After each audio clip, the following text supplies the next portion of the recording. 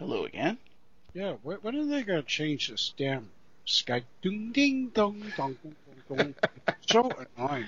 It is. It's like when you get certain phones, they have those stupid tones all the time. Like, come on, really? Yeah.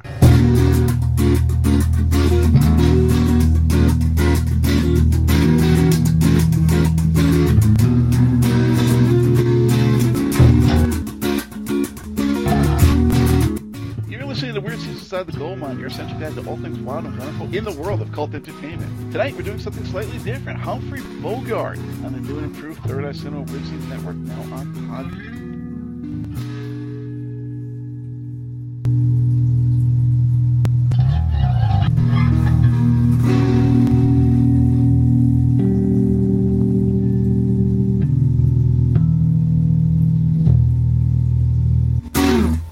So, good evening, and welcome to the, I have no idea what episode it is anymore, of the 9th season of Weird Scenes Inside the Gold Mine, your essential guide to all things wild and wonderful in the world of cult entertainment. Drop in for a spell and join me, Doc Savage, and my co-host, Mr. Lewis Paul, the Maven of Sleaze and Virago of Vituperousness, among other things, as we discuss the beloved, the hated, the weird, and the wonderful world of cult film, music, television, and more. So, we used to mention that we will be covering classic films, and today that's actually what we'll be doing. We'll be covering actual literal classic films. Born here right in New York City at the very cusp of the Fonda Sleep, Christmas Day 1899, Humphrey DeForest Bogart came from a moneyed family as a scion of an early feminist suffragette, intended to be brought up in, quote, proper society. He blew his shot at Yale by tossing the headmaster into a local pond, his penchant for two-fisted belligerence and a taste for strong, even, quote, difficult women, present from an early age. I wouldn't give you 2 cents for a dame without a temper, he once said. Joining the Navy at the height of the Great War, he came back from his experience a liberal who hated pretensions, phonies, and snobs, defying both conventional behavior and authority. That's a quote. Very much a man after my own heart. Breaking into film in a recurring, even typecast role as a gangster of one sort or another, supposedly due to resemblance to folk hero gangster John Dillinger. I'm really not seeing that, but even so, he worked that niche for about 6 years in dozens of films, before landing the role that made him a star, Sam Spade in John Huston's The Maltese Falcon. Following up with the much-beloved Casablanca, it was his films with a certain someone that really cemented his position as a true Hollywood icon: To Have and Have Not, The Big Sleep, Dark Passage, and Key Largo. It took him 3 bad marriages, the last of whom burned down their house, went after him with a knife, and slit her own wrist several times, before he finally met his match in the sultry Lauren Bacall, who was both his longest and final spouse, and less than half his age. They met on the set of To Have and Have Not, and the heat carried off screen, with the two remaining a couple through his death 12 years on. Always open about his issues with directors, actors, and producers, so often left on a pedestal before that. He both stood up rather openly against McCarthy's blacklist that was hitting so many in Hollywood at the time, and even started his own production company, Santana Productions, the working outside the system nature of which likely occasioned his run of far lesser, if occasionally much faded, final films, of which In a Lonely Place is easily the strongest contender. Further, the man who coined the term the Rat Pack and dubbed the PR director of its earliest iteration, which included Bogey, Bacall, Sinatra, and Judy Garland, and her husband, among others. Join us as we talk tonight, one of the true legends of the studio era, the inimitable Humphrey Bogart. Well, always in Paris, the films of Humphrey Bogart. I am Doc Savage, and with me is Mr. Lewis Paul. Hello, Lewis. Mr. Lewis Paul. Yeah, that's me. You could have did better on that, because Humphrey's one of the easier guys to imitate, but I'm not going to do it. So, some quick things about him. He's an icon of film. The guy's tremendous. Starting out in the films you kind of mentioned, until he became a superstar, he had an unusual look. You know, back in these days, in these kind of films, gangster movies, crime films, we didn't always have pretty boys. The pretty boy thing didn't start till a little later on. But yeah, there was some by occasion. John Garfield, before he got pummeled by being an amateur boxer. James Dean's, this is a little later on toward the end of Humphrey's career. But pretty boy stuff wasn't really a happening thing. So he had a look. He was a guy. Had a look. He had a distinct kind of sound to his voice, which actually worked really well when he was playing a baddie, and which became really unique when he was playing good guys and romantic leads. Very interesting. And I always liked that about him, because if you didn't have somebody like Humphrey Bogart, years later, decades later, you wouldn't have your Dustin Hoffmans. You wouldn't have your, for better or not, your De Niro's, your Al Pacinos, because these guys were not good-looking guys. Mm-hmm. You know, you wouldn't have your Christopher Walkens. You wouldn't have your Bruce Willis. You know, you wouldn't have Jack Nicholson. this Jack Nicholson. This was a certain something that if you had the magnetism and if you had something about you and you were good as a likable person, you were interesting as an unlikable person, this is a very unique thing. And Humphrey Bogart is one of the first people there were others, but we're talking about him tonight, but he was one of the first people that, here's the thing, when I was growing up younger and we had black and white TV, and then we had color.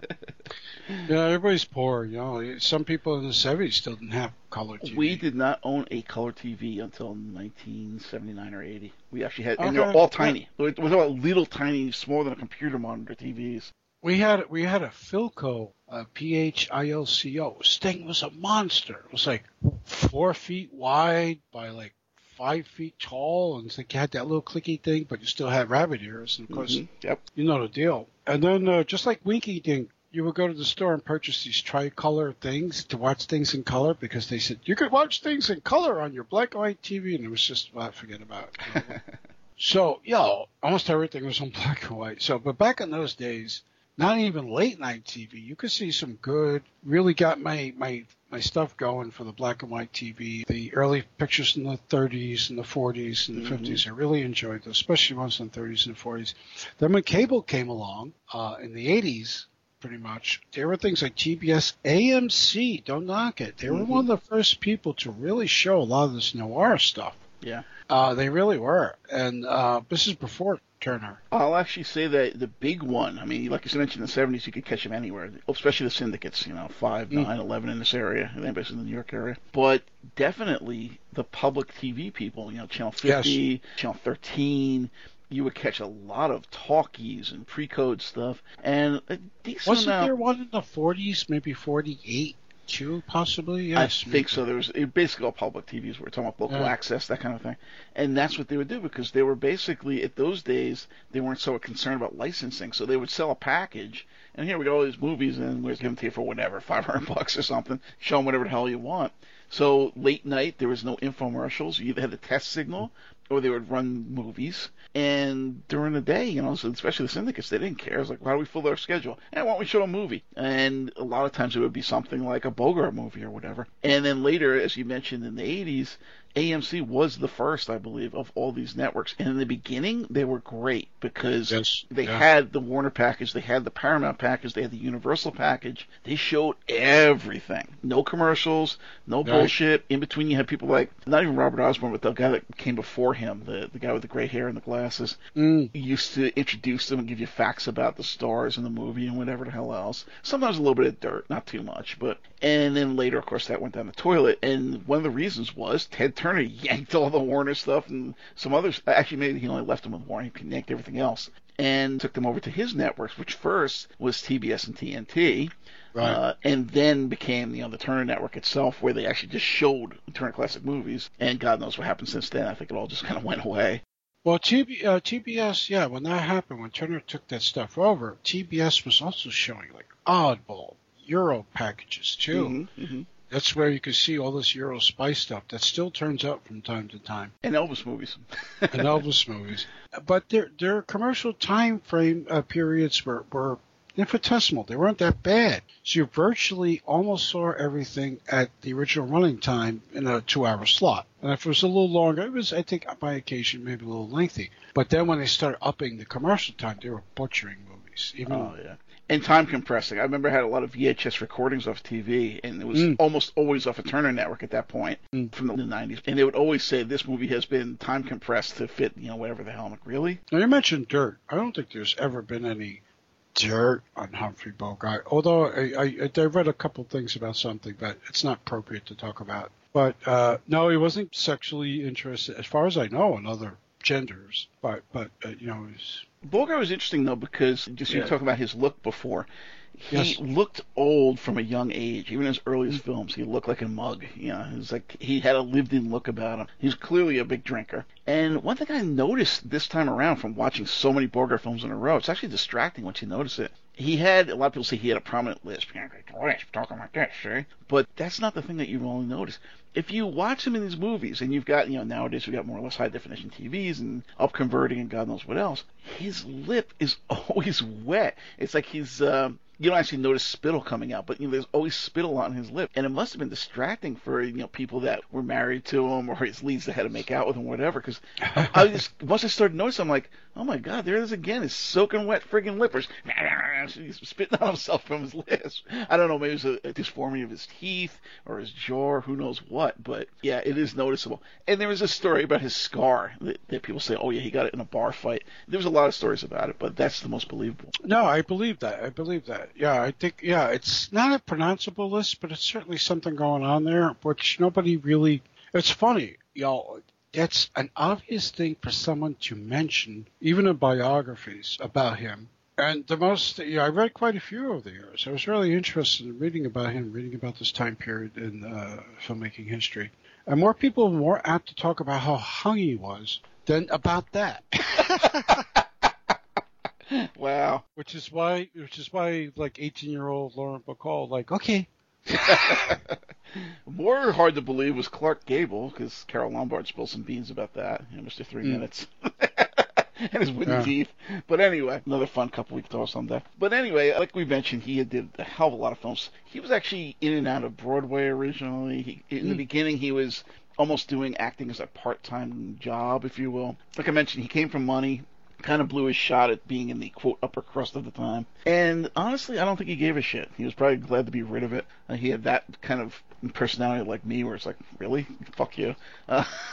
So he wound up doing this stuff and kind of trying to make his own way. In the early days, he did several films that were just kind of whatever, or that you haven't seen even, and maybe they aren't even available on video. So I'm going to start off with 1932, which is actually a very famous pre-code picture that a lot of people knew about well before it was in rotation and circulation again, which is Three on a Match. It's a Mervyn LeRoy, an amazing bit of pre-code fun that should be mandatory viewing for every uptight Puritan out there nowadays. The film actually opens on a schoolgirl with her legs spread and swinging while male classmates stand goggle-eyed and a rival grouses about how she hates black bloomers, confining, by the way, that hers are pink. Then they're all shown sharing a cigarette. These are kids, mind you, making cracks about how their parents have stronger stuff and roll their own. The girls meet up again as adults. The one, Constance Bennett, is a jailbird turned burlesque, quote, showgirl, stripper. Marion Davies, William Hearst's famous piece on the side, works the typing pool. And the, quote, popular girl, Anne Dvorak, is rich and married to sleazy lawyer Warren William, the king of pre-codes, as they always call him. I love his stuff. They're jealous, but she's bored and unhappy. So she takes her weird mop-headed kid and goes on a cruise where the first guy to feed her a line leads her down a Reefer Madness-style road to wild parties and ruin, kid in tow. Then Bennett gets all moralistic, takes the kid off Dvorak's hands, then totally swaps places with her by landing her ex. So Bogart shows up long enough to menace the cruise ship guy, who bounces gambling debt check and is now in deep with the local mobster. So he winds up trying to blackmail Warren William about his new wife's past. And when that fails, he kidnaps the kid for ransom. The Lindbergh baby was still recent news. It is not the world's greatest film, as you can hear from this, but in terms of stuff you would not expect to see from a film from like 1932, these people growing up nowadays, like, oh look, my grandparents, they're so straight-laced. Yeah, right, people were the same always.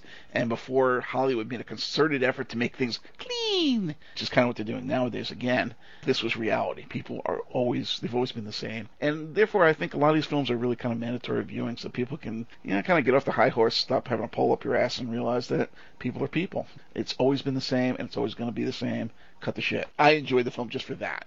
I didn't see this film for this show, but I have seen it.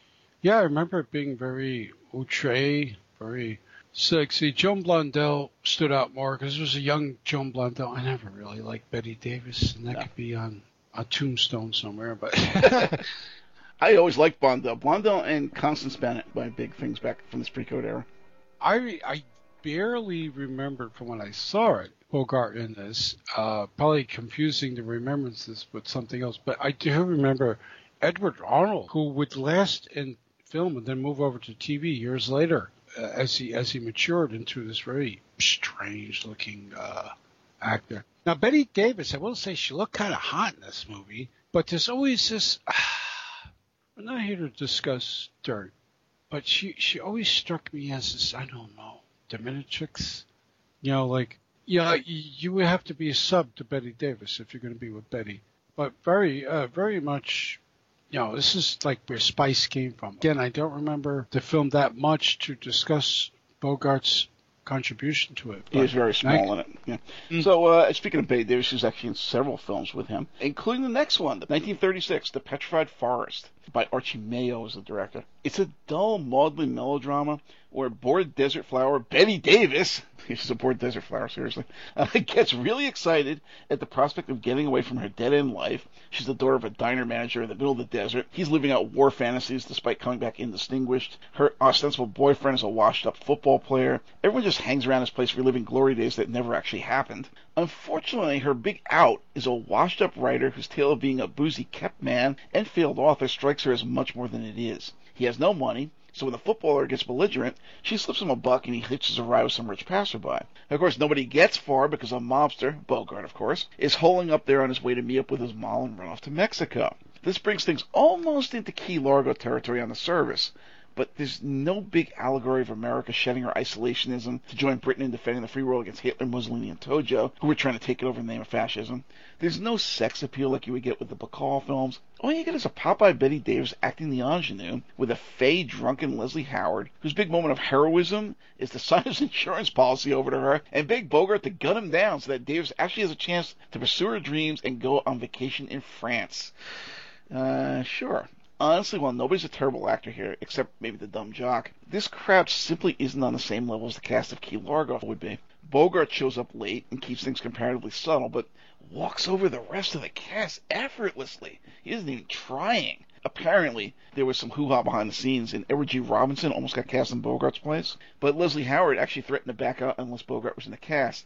And it's this film that first brought Bogart to national attention at all. So that was a really big deal and pretty cool of the man to do. So hats off to Leslie Howard for that, without whom we may not be talking Humphrey Bogart today. But the film itself, it's watchable, but it's really a dusty melodrama. Yeah, actually, I was really curious to find out. I've actually found this out years and years ago that it was, for a year or two, it was on Broadway as this really hard-hitting pre-code Broadway show. All this shit was going on live on stage, and Leslie Howard, it's interesting. He in a great many of his films, he came across almost as lightweight, but then I saw quite a few films, mainly war films, where he came across as a lightweight with balls. So I always kind of liked him. And actually, he disappeared during World War II because he re-enlisted and he, presumed dead somewhere. I think it was British Air Force or something. So, he's one of these guys who were acting, went into service, and then presumed died in service. So I always liked Leslie Howard. He actually did this role, the same role he plays here on Broadway. And Bogart's feral. He's feral in this. For this time period, we're talking 1936, I believe, 35, 36. He's feral. It's like he just comes out looking, he hasn't shaved. And he's got a really nice, close, almost like a DA. The very popular Italian haircut from the 70s. It's almost got like a DA cut. And he's thin, and he's just like, he's like raw. And so having appeared in a number of pictures before this already, he just wipes the screen up with everybody. And, you mentioned the athlete kind of guy. There was Dick Foran, who eventually tried to make a career as a pretty boy, but ended up being swathed in bandages as one of the mummies in one of the Universal Mummy pictures. Remember that? Yeah. He tried. He just was too bland an actor. He was like a good-looking, like, football player guy, Probably was a football player. God knows. Who cares? Nobody has it against him. But he just couldn't make it. He couldn't swing that. But really good picture. Actually, I'm looking at this now. So Bogart did do this on stage. He did play Duke Manty on stage. I didn't say he didn't, but curiosity killed the cat. You said, like, that Leslie Howard fought for him for this part. And it's actually still. I'm looking at it still right now. See, welcome to the world of multimedia, people, of the theatrical production with Bogart playing Duke Manty, Leslie Howard center stage. I don't know who's playing the woman. So Bogart and Howard did this on the stage, and it would make sense that if Warner Brothers thought Edward G. Robinson was more bankable and a name, in quotations, at this point, they would want to cast him. But then Leslie Howard probably figured, this guy's good. He's going to be great in the film. And I won't do it unless Bogart does it. You know, so really good film, raw, but it's also early on in the game. We're gonna drop a little tidbit here. Bogart recreated this in 1955 for live TV with Henry Fonda in the Leslie Howard part, Lauren Bacall in the Betty Davis part, of course, and he was Duke Mantee again, much older, more mature, but yes, there was a thing called live television, folks, and it was unusual, to say the least. All right, next. Oh, and I'll also mention, for those who don't know, you mentioned the DA before. That actually stands for Duck's Ass. It's the kind of hairdo that Elvis had, for example, where you had the little cowlick in the front that kind of stuck out. Basically a greaser hairdo.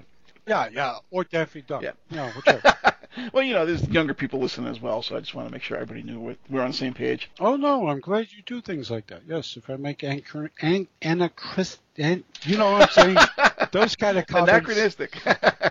Thank you, sir. Which is more drunk? Anyway. No, just sometimes you can't find that word, but it's in your head. Take it out. So the same year, he actually does something called Bullets or Ballots. We were talking about Edward G. Robinson. This is by a director called William Cayley. You know, again, he's working with smaller scale directors here, people that didn't have a real large ove before or after in a lot of cases, because it's early on. So it's an earlier, more serious version of the exact same film remade as The Amazing Dr. Clitterhouse later. This time around, Edward G. Robinson is... Clitterhouse? Yeah. Or Clitter?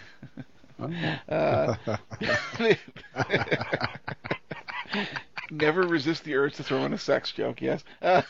I would like to go there. The Clit House, okay. This time around, Edward G. Robinson is a disgraced two-fisted cop. Just got back from the best cat house in town, to quote Faster Pussycat. Edward G. Robinson is a disgraced two-fisted cop with a bookie girlfriend, Joan Blondell, one of my favorites from that era, who gets the boot from the force and winds up involved with mobsters and a confidence racket. Of course, he rubs fellow gangster Bogart the wrong way, and when he bumps off the boss to take top spot, Robinson's already got most of the guys on his side, and then he proves Bogey right. The ostensible remake of this film is much stupider and more jokey, so if you do like the concept, this one's the one to go for. But like Dr. Clitterhouse, this is far more of a Robinson supposedly having sex appeal, can you believe this? And getting interest from the ladies. In this case, one of our pre-co favorites, Joan Blondell, who got in the numbers racket, of all people, Holiday Inn's saucy maid, Louise Beavers. She's the one that brought her into the numbers racket in the first place. Well, it's not exactly top-notch entertainment. It's like, oh, yeah, we get you on the numbers. You can make some money. Well, it's not exactly top-notch entertainment. It works well enough, and seeing Robinson undercranked and edited into some two-fisted action sequences was pretty surprising, and actually, in a way, it was kind of cool. So if you ever want to see Edward G. Robinson kicking ass, Bogart and Joan Blondell and Louise Beavers from Holiday Inn in the same movie, this is the one to go for. It's really not that bad. It's just, like I say, it's the same film was made over again, more poorly a couple years later. Yes, was Louise Beavers her real name, or is that a Hollywood joke? Anyway, so, yeah, I know this film well. It's funny, Joan Blondell was such a pre-code, yeah, she was like a pre-code and early code period, like, amazing hottie when she aged and she still worked. Something changed. Oh, yeah, wasn't she in Stay Away Joe or something? The Elvis movie we talked about during our show? Yeah. That was scary. But Barton McLean, who becomes, by this time period, an all too familiar face. Frank McHugh as well. Dick Purcell. To some people, these are names that might mean something. To a lot of you younger people, like 40 and above. Dick Parcells, what? 40 and below. 40 and below. Yeah, but these are like really names that you would see a lot in this time period. I love Bogart's names. Nick Bugs Fenner. Hey Nick. So it's an interesting thing. We talked a little about Bogart's distinct delivery and the sound of his voice, which made him unique. But the same thing could be said for a lot of these guys, like Edward G. Robinson.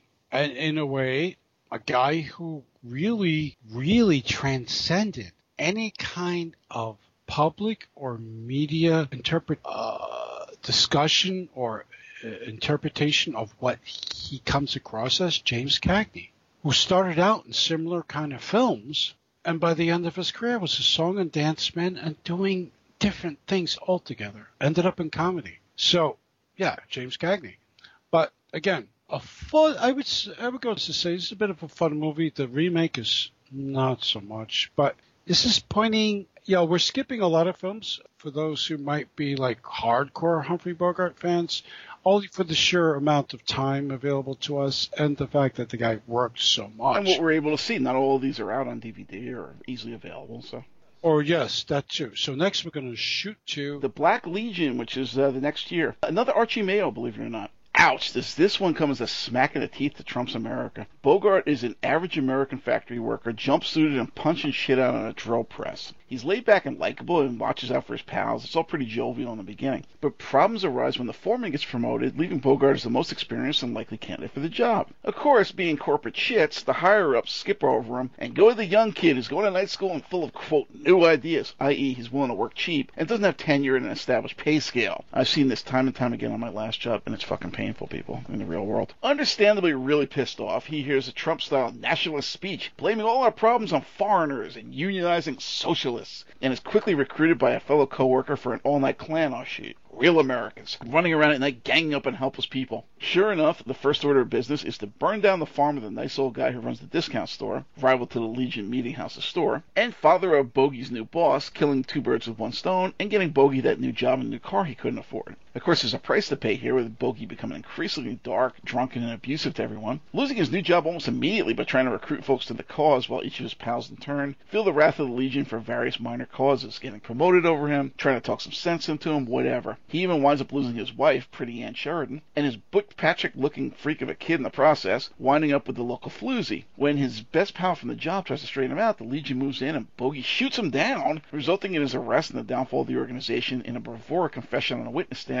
that names several members dumb enough to attend the case. And the film closes on this speech, which, honestly, every American needs to pay strict attention to right now in 2019. Your idea of patriotism and Americanism is hideous to all decent citizens. It violates every protection guaranteed them by the Bill of Rights in our Constitution, assuring us freedom of religious opinion and security of property against the attack of all forces. It's the cornerstone of true Americanism and must be jealously guarded if we are to remain a free people. We cannot permit racial or religious hatreds to be stirred up so that innocent citizens become the victims of judgments made in secret. Unless these forces are wiped out, this nation may as well abandon its Constitution, tear down its courts of justice, and revert to the barbarism of primitive violence. This would mean relinquishing everything that civilized men have won by prodigious effort over the course of the past 5 centuries. The American people made their choices long ago. Their blood and their sacrifices secured for us the basic human rights of life, liberty, and the pursuit of happiness. Their wisdom built the whole structure of our democratic form of government expressly to keep sacred and inviolate those same human rights. It is our duty to guard them zealously if we are to remain a nation of free men. As Abraham Lincoln said, our heritage is the spirit of the love of liberty in all men, in all lands, everywhere. Destroy this spirit, and you have planted the seeds of despotism at your own door. Mic drop. That's what it closes out on. Think about it. When you go to the voting booth, remember that. Well, it's pretty amazing for Warner Bros. To do this. To do this film, Humphrey looks great in it. He looks young. He looks, yes, younger than the roles he's been playing beforehand. Looks fresh. He looks like he's. I think, was he involved? I can't remember because, as I've said, I did read some Bogart biographies, but it's been a while. So I don't know if he was involved in the putting together the production of this film, but it was something that he believed in. And you know what? Klan, Black Legion, secret organizations. You know what? Here's something that's going to shock people. Leave them with their mouths open. In the 1960s, which is not that long ago, folks, black people were not allowed to sit beyond the back of the bus. And they had their own fountains and separate entrances? They had their own fountains, separate bathrooms, separate entrances. Some were not allowed in bathrooms. Some were not allowed in restaurants, for whites only. Mm-hmm. So how old is this film? 1930-something? 37. And so, how long is this shit going on? And so, obviously, kudos to the studio for doing this and everybody associated. Ann Sheridan, very pretty in this film. And the speech at the end doesn't really so much tackle the key racism points, but it tackles other points which are politically charged. Welcome to America Today. So it's a very good film. If you can find it, I certainly highly recommend it. I did rewatch this for the show. Really good. So, actually, the same year, 1937, he does Stand In. This is not one that's available on DVD or Blu, sadly enough. It's actually directed by an old Max Sennett director, those of you who know his famous comedies and shorts, who did a lot of Bing Crosby ones, which are really good, by the way. A fellow named Tay Garnett. Now, here's a film that baffles me as to why it never got released. As a younger man, I remember watching this one at AMC several times and getting more than a few laughs out of its skewering of the inner workings of studio-era Hollywood and how it took jabs at a few pedestal-perched personages of the era. But I have no idea how it would hold up all these years later because, unfortunately, like I mentioned, it's never been seen since. Do you remember this one at all? No, I didn't even know that you were going to mention it, but I'm kind of looking at it now. And then, so it was shown on AMC back in the days. Lots, yeah. And, yeah, I don't know anything about it. It's quite good. It's all about stage mamas and everything else, and all the personality conflicts going on behind the scenes with directors and lighting directors. I see he's third bill though. Is this a poster represent? I don't know. So after a couple more films, 1938 is the one I mentioned before, The Amazing Dr. Clutterhouse. Anatoly Litvak, if you ever heard of that guy. I have. Yes. No sentiment, just routine, like any other business. Tell me, don't you ever get any pangs of conscience like what you're doing is wrong and opposed to the well-being of society? Would you ask that same question of a stockbroker who robs widows and orphans? Or one of them society mugs who runs all those fire-trapped tenement houses where the rats and bugs eat you alive? The kind of place I was born in? No, the way I look at it, you, me, all of us here are more on the level than those guys. Character actor special with Edward G. Robinson as a doctor so obsessed with the physiological reactions of criminals that he decides to become one, checking his own blood pressure and gathering other experiential measurements along the way. He winds up getting involved with a gang run by a woman, Claire Trevor, with dopey Alan Jenkins and Bogart as two of her head enforcers, who decide he's okay when he gets mouthy and more or less bullies the local cops out of harassing him by throwing some basic law at them. And of course, defying all logic and suspension of disbelief, the youngish blonde crime boss is supposed to fall for short, fish-lipped, and kind of dumpy Robinson. It's pretty stupid and cheesy. It's neither a dark, gripping crime film or as funny as some misdirected satire, so it fails in most respects. Even in his bit part, Bogey stands out above the ostensible leads. Oh, and it's another one where John Huston and Bogey work together, which would result in some very good and some very bad films along the way. Yeah, Huston, he was one of the screenplay, I would say a polisher. It was based on a play by Barry Lyndon. Not that Barry Lyndon, but another Barry Lyndon. And he was a script polisher. And they would work together more often down the road. But interesting because after making headway with some really interesting films, Bogart's kind of goes back a couple of steps because his character's called Rox Valentine. You could see where what's the word here? They're kind of stereotyping him, for this picture. Typecasting and stereotyping, and the fact that he has to take more than a few steps back for non-obvious reasons. They're actually stymie me. Why studios in this time period, up until the early 40s, were trying to make Edward G. Robinson the man with the women. Because, you could make him a family man. You could make him a father, doting husband. You could make him a divorcee looking for someone. You could make him a late-in-life fellow because he's another one of these guys. When he was young, he looked older. But to make him a woman's man, it's just, The best thing, the nicest thing you could say about him is, okay, yes, he definitely pulled up the gangsters. He maybe looked like an Al Capone, but are you thinking, oh yeah, there's a hottie, or the woman's going to be a chick magnet? No. Well, if that happened, I don't want to meet the chicks. But there's somebody for everybody, hasn't that been said? True. It has been said. That's true. Next. All right, so I went to 1939 for Dark Victory. Edmund Goulding's the guy that directed this, who actually did Douglas Fairbanks' Reaching for the Moon, Gable and Lombard's No Man of Her Own, and Grand Hotel. Soapy women's weepy that made pop-eyed, viper-tongued Bette Davis a thing. Here she's still, strangely enough, in her wide-eyed ingenue phase, if you can believe that she ever fit such a role, much akin to what she delivered in The Petrified Forest a few years earlier. Bogey's a bit player here again. He's the gruff, stable hand who confesses he's always had a thing for her in one scene. He's not in a whole hell of a lot more than the film. Yeah, Davis delivers a strong, likable performance, just like she did in The Petrified Forest, though this time she's a poor little rich girl instead of a wide-eyed dreamer of a poor girl. But seriously? Here she's a very independent, even stubborn young socialite who's begun having odd accidents, with her horse riding, falling down the stairs, burning her hands and not noticing. So when her, quote, secretary/friend, seriously, drags her to the local specialist, who just happens to be hanging up his practice to go into cellular research, it's no surprise that she's working on a big-ass brain tumor. The guy operates, but it's only a temporary fix. She and the doctor fall in love and marry, but she's still going to die. But at least she dies happy. End. I don't know why people love this kind of shit. Seriously. I mean, this kind of Hallmark Channel women's soap opera melodrama was big on radio, then it carried over to TV, and it's remained in film throughout its history, from the earliest sounds to crap like Beaches and Lorenzo's Oil and whatever they're making like this nowadays. Maybe this sick human interest stuff makes people feel better about their own miserable lives, seeing people who actually have more problems and worse prognoses. Me, it just makes me feel sick and incredibly depressed about the futility of life and human existence. Who the fuck wants that? I am so happy. George Brent is in this. He was a guy around this time period, very quite handsome, striking looking, actually. He had one of those thin mustaches right above the lip, which nowhere else. It's like a British kind of looking thing. He appeared in a number of things. He plays the doctor she kind of like falls in love with. Ronald Reagan, know that name? He's also in this, one of his early roles, as well as Henry Travers, another thespian we would see quite a few times in these kind of films. Humphrey is on the peripheral. He's in this for a little bit, but it's all Betty Davis's show. Still not Betty Davis you don't want to hear anything about, but still. Hopefully we're going to go to Return of Dr. X. Yeah, so actually that is the next one I wanted to go to, The Return of Dr. X. It's directed by a Marshall Cain, who did All Through the Night. Bogart takes a really weird turn in this, his only horror film, and yeah, it's kind of a horror. You know how Universal started off with all those Carl Laemmle classics, stuff like Dracula, The Mummy, The Invisible Man, The Black Cat, The Raven, The Old Dark House, and Werewolf of London, and then watched all those series kind of degenerate into increasingly smaller budgeted programmers like Frozen Ghost, The Brute Man, and Black Castle, with lesser and aging actors throughout the course of a decade or so.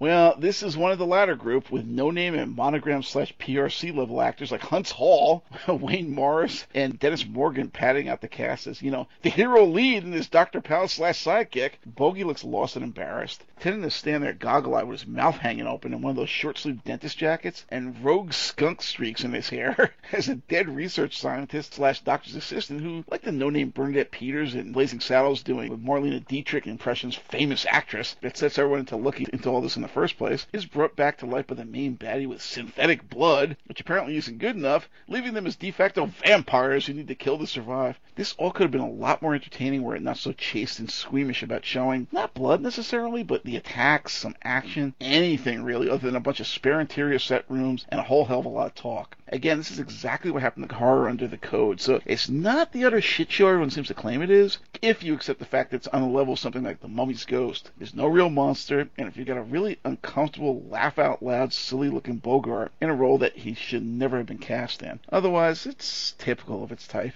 Well, it's a Warner Brothers picture, which is really interesting. But at 60 minutes, more or less, it was probably designed as a programmer. They're probably looking at the box office of these Universal pictures and saying, who do we have? Okay, who do we have that's unusual looking? And they looked at this guy.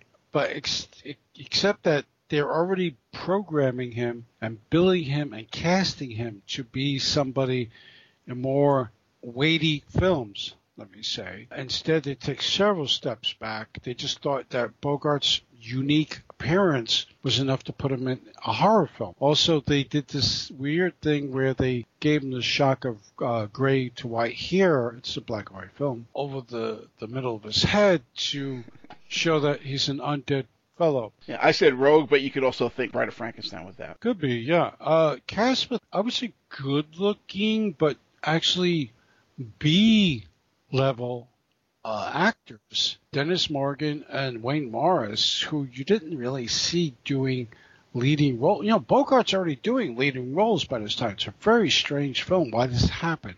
If you happen to own some of the posters or lobby cards from this and they're originals, hold on to them, frame those things, because I'm sure they're worth quite a lot. When I first saw this, I was like, what is this? What is going on here? I'm sure he did it because he was probably contracted to Warner's at this time period, and he goes, what the hell, I'll try it. But does he deliver a terrible performance? No. He's certainly uncomfortable. Yeah, it really is kind of close to being a terrible performance because he doesn't want to be there.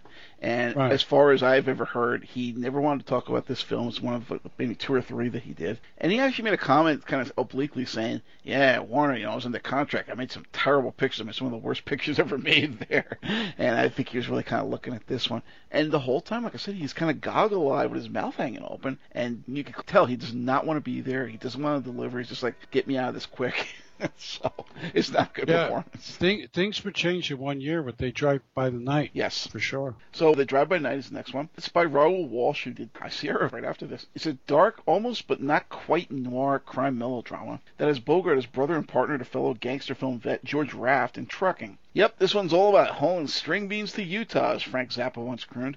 They're living on the balls of their ass with a sleazy dispatcher who holds back on paying them what they're owed, even sicking a loan shark on them to repossess their truck when some joyriding teens force them off the road into an accident that runs them into a tree, snaps their tire in half, and leaves Raph limping back to the local diner to call him for help. Great boss they got there. As it happens, the truckers band together to toss the guy out on his ass, and they not only get their tire, but threaten the dispatcher into paying them back pay before decking him. But of course, now they need to find a new source of income. Meantime, they pick up a sassy truck stop waitress. Raph takes a shine too. Again, Ann Sheridan, who's hitchhiking away from her gig after the boss tried to molest her, and they wind up becoming a thing. When these dog-eat-dog truckers get into a fistfight over a parking spot at the local drop-off point, the skipper's drunken and boisterously obnoxious dad, Alan Hale Sr., gets a kick out of it and offers them a job. But Raft is reluctant because Hale's hot pants trophy wife, Ida Lupino, has been trying to get in his pants for years. Even so, he hires them, they pay off the loan shark, and he gets a desk job as traffic manager, but this just leaves him closer to Lupino, who decides to offer hubby for a better shot at Raft,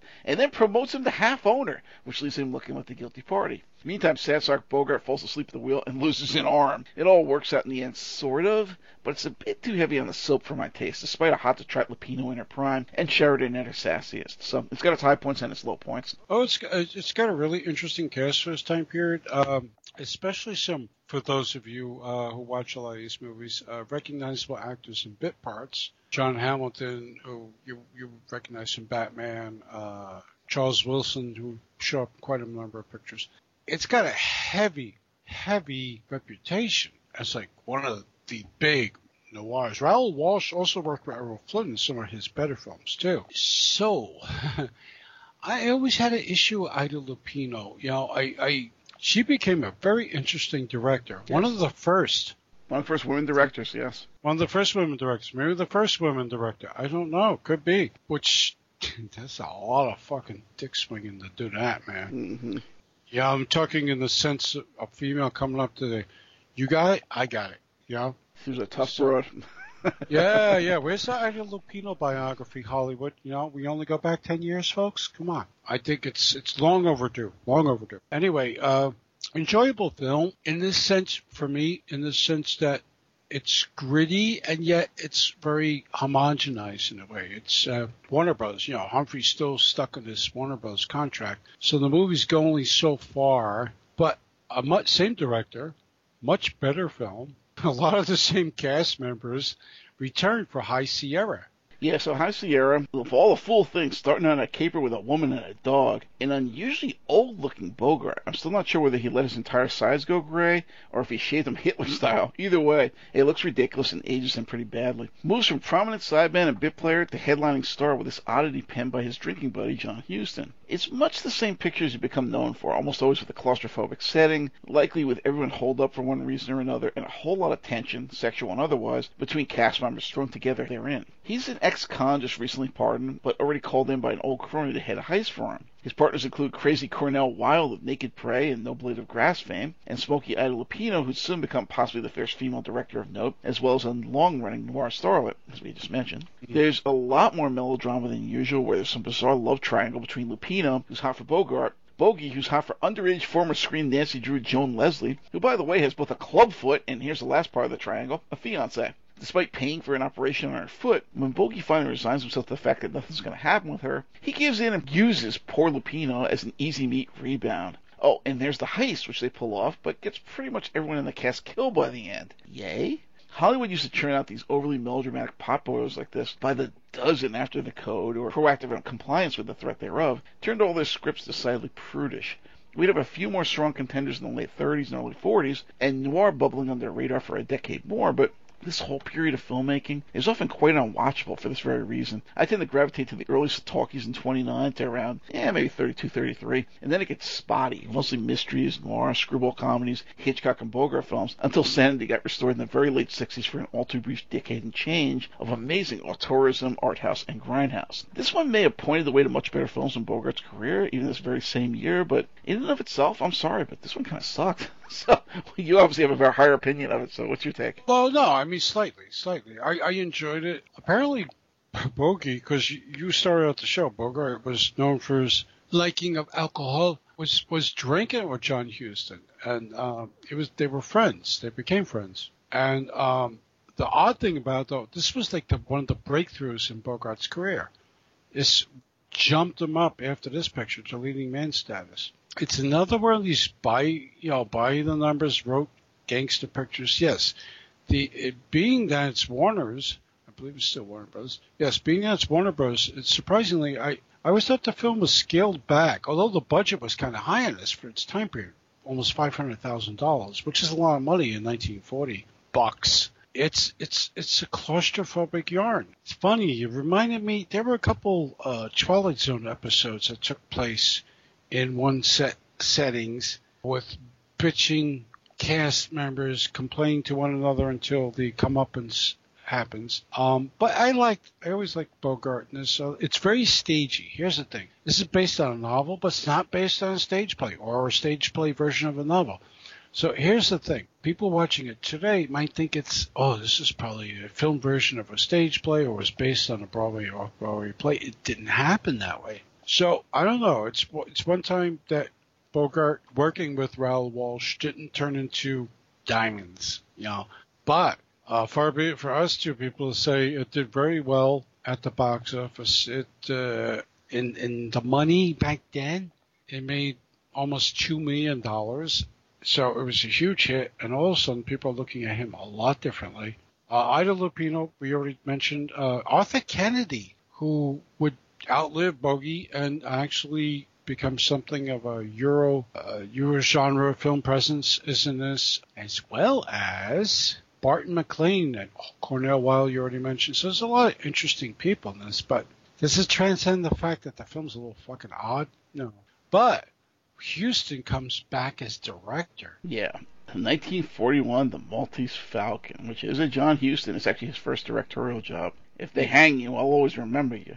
The first time John Huston actually directs Bogart rather than just writing the screenplay. And it's a big improvement over what they've been delivering to date, despite its confusing plot. Something can also be said of his de facto sequel, The Big Sleep. One of the earliest film noir with a peak era bogey as Dashiell Hammett's hard-boiled, hard-luck private eye Sam Spade. The plot's a bit convoluted, though not as messy as the sequel would prove to be. Scary old Mary Astor, woefully miscast as a noir femme fatale, drops by the office of Spade and his partner under a false name and with a cock-and-bull story. His partner takes the job figuring he'll score with her, but gets gunned down. When the guy from her story turns up dead as well, everyone's pointing the finger at Bogart, even his cop pal Ward Bond, the man who shaved off Hitler's mustache in Hitler Dead or Alive, all of which he doesn't help by being weirdly casual about the whole thing. He's a cold enough fish to shrug his shoulders at his partner biting it, doesn't even want to see the widow and tell his secretary to repaint the windows, to remove the guy's name the next morning without even a hint of emotion. Then he falls for Astor for some reason, and before you know it, Astor, sleazy Peter Lorre, cackling slob Sidney Greenstreet, and pop-eyed Elisha Cook Jr. are all up in his face, seemingly changing allegiances and vying for possession of the artifact of the film's title. While a tangled mystery and cross between hard-boiled crime fiction and nascent film noir, the real charms here are in the memorably odd caricatures presented by its character-actor-heavy cast, and Huston's often interesting use of shadow and framing, with Dutch angles and quirky mise-en-scene being the order of the day.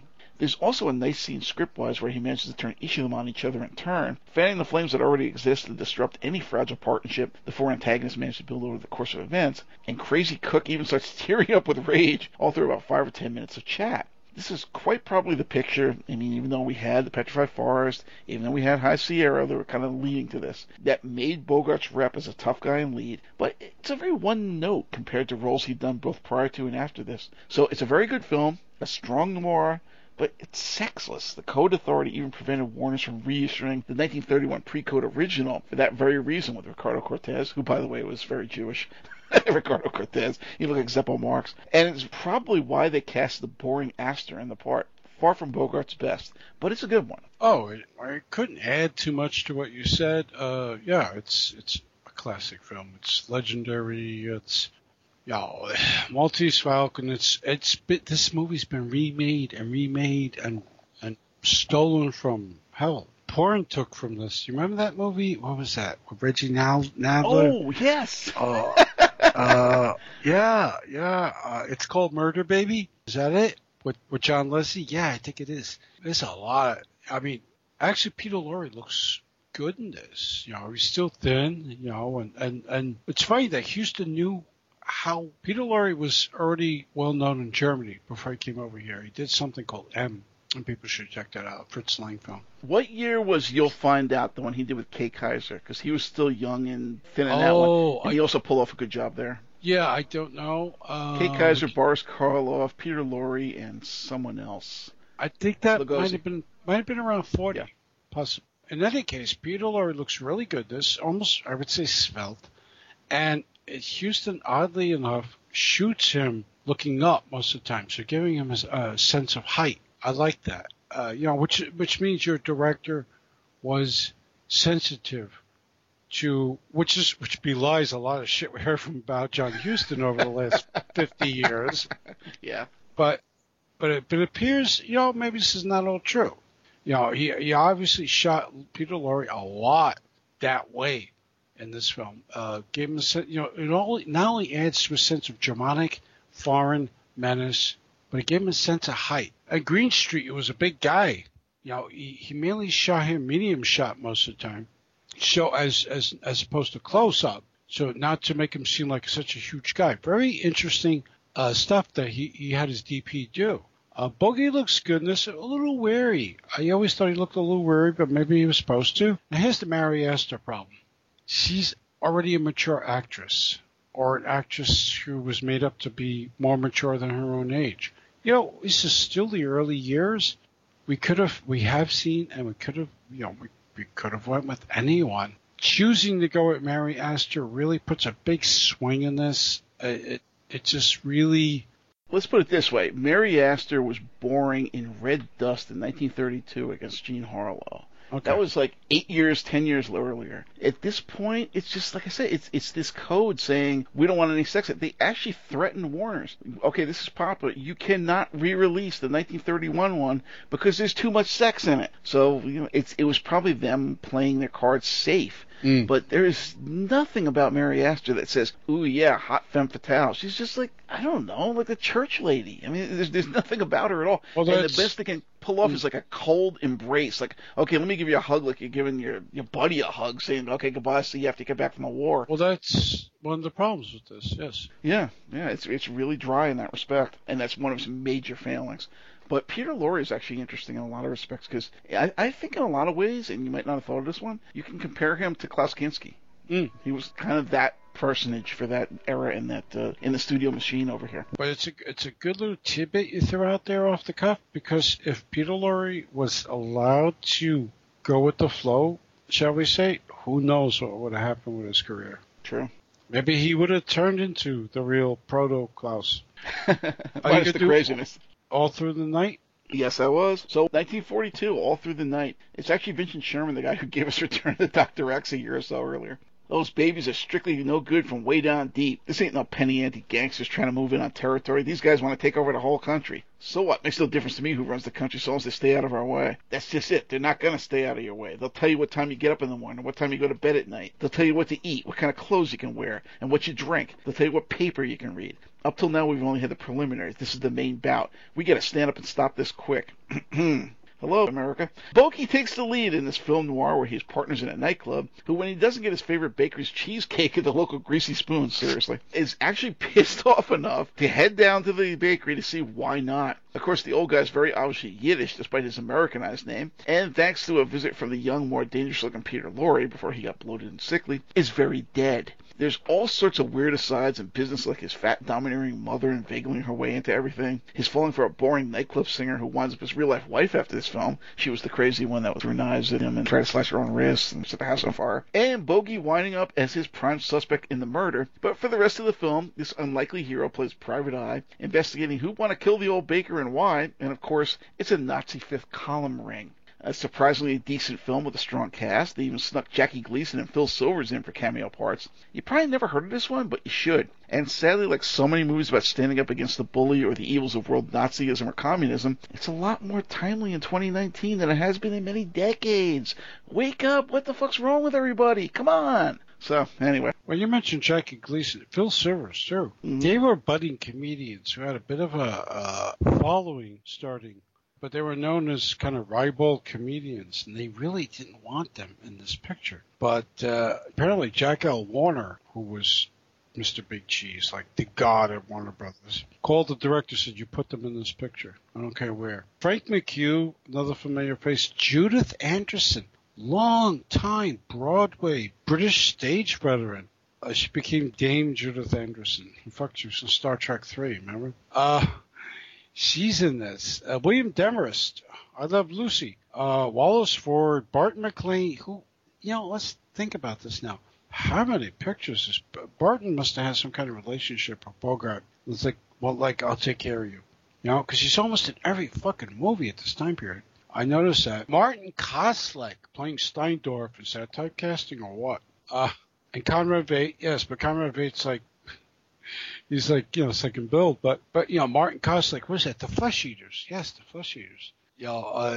She became a stereotypical Nazi evil fuck scientist.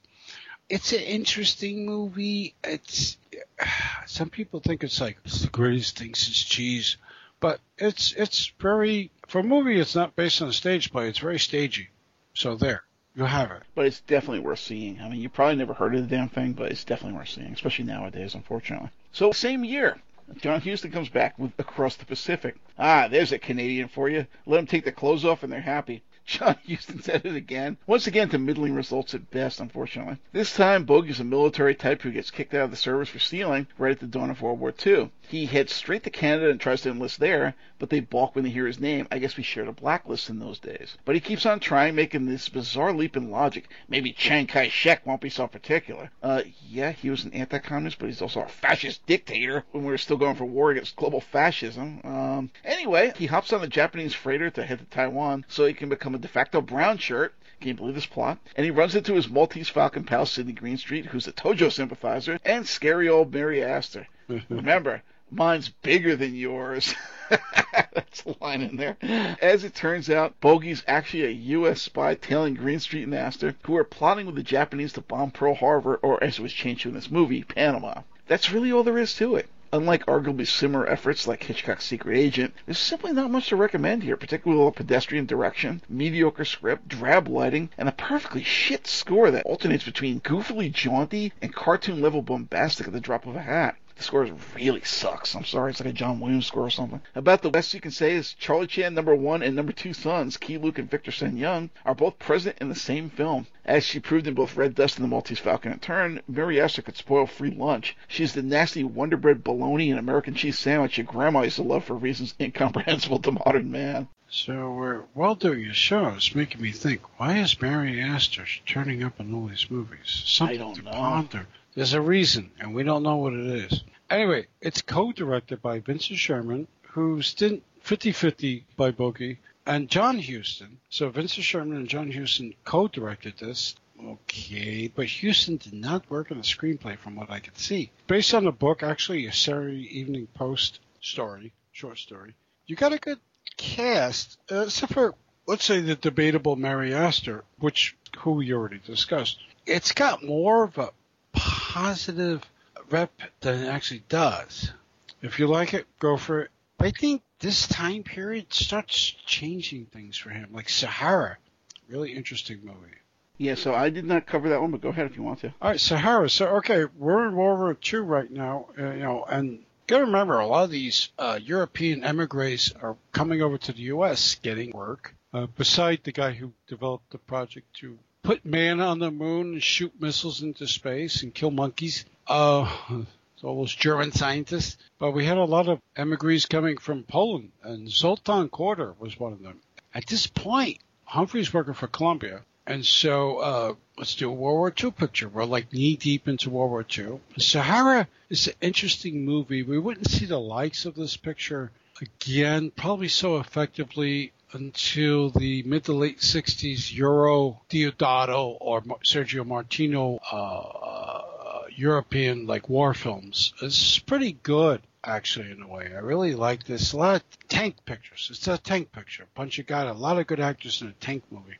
We're in a tank. We're going to get the Germans. We got interesting cast. We got Bogart, Sergeant Joe Gunn. I like Joe. He's an American name, right? Dan Derrier was really popular for a long time. Lloyd Bridges, father of Jeff. It's weird. J. Carrol Naish is in this thing. Lots of very familiar faces. It's basically, if you saw that, it should have been a better movie with Brad Pitt about the tank guys during World War II. Inglourious Bastards? No, it was something after that. No, it's just like, these are true stories. You had guys in small tanks, and they were, roaming across the German countryside and sometimes in the urban landscape, and they were just trying to stay alive and get to their locations and do what they had to do. Pretty interesting movie, but the problem was it doesn't convey any sense of urgency. When you kept going on about guys together in a small confined space, I thought you were going to go Village People, in the Navy. What am I going to do in a submarine? Oh, see, I wasn't going there. I think Humphrey would have bailed at that point. Yeah, that's Maybe. true. So, actually, I think it was the year prior to the one you just mentioned. He did the infamous, or famous, if you will, Casablanca. First of all, you have to realize this is from the hand of Michael Curtiz. He was a go-to director for many years in Hollywood, churning out all sorts of pictures, but he has some definite gems in him. He actually directed what remained my all-time favorite old horror film, Dr. X, which only matched by The Black Cat, The Raven, and Dracula. Those are the ones that even come close to it. Love Dr. X. The original we're talking about, not the return of Dr. X with Bogart. And it's almost as good early Technicolor companion piece, Mystery of the Wax Museum. Right there, the man's on top of my good list. Captain Blood. He did quite a few really good Errol Flynn movies. Yeah, I was going to say The Kennel Murder Case with another of my favorite old-time Hollywood leads, William Powell. The Walking Dead with Boris Karloff. One of my father's favorite adventure pictures, The Seahawk with Errol Flynn. You mentioned Captain Blood. Gay camp favorite, Mildred Pierce. Noir ghost story, The Unsuspected with Claude Rains. King Creole with Elvis, who we did a show on. It gets spottier once you leave the 30s, but you could see that a film in the first place, at least until the late 60s and early 90s, when things got interesting again for a decade or two. So here's a film that everyone seems to put on the top of their greatest films ever lens list. And no, it's definitely not that. That said, you can't possibly walk away saying, damn, that film sucked. It won't live up to the grandiose expectations others put upon it, like yourself apparently, but it's indisputably a good film and one with a very pointed subtext about American isolationism and how that can't stand when you have the likes of Hitler and Tojo bringing down the entire free world around us, though as we'll see, other films in Bogart's oeuvre would address the same ground far more strongly. Bogey's a gin soaked club owner in French-owned Casablanca. He considers his place as Switzerland and juke joints, and true to the source material, everybody comes to Rick's, both free and Vichy. Gradually, his sympathies get stirred, first by helping a young couple get out by rigging a bet in their favor, then in a minor incident that gets his place closed down when a bunch of Germans drop in singing the Horse Vessel song or whatever, and he lets the band join in on La Marseillaise to drown them out. And finally, when he pushes Bergman back to her hubby and arranges for them both to get out so he can go on doing his work with the Resistance Underground. That's really all there is to the film, which is likely part of its appeal. It's painted in extremely broad strokes. Apparently, the prior year's Maltese Falcon was a big enough deal that both Laurie and Greenstreet get cameos, with the latter framed by an inside joke shadow of the Falcon on a perch in front of his face the whole time. Seriously, look for it. Claude Rains gets a nice role as a sympathetic French military cop. I guess it's sort of akin to the Carabinieri in Italy. And the film's big, quote, happy ending is actually between Bogart and him, which modern viewers can choose to view straight as intended or askew to imply an entirely different subtext to the film. Casablanca's pluses, beyond most of the acting and the moody, shadow-filled nighttime lighting,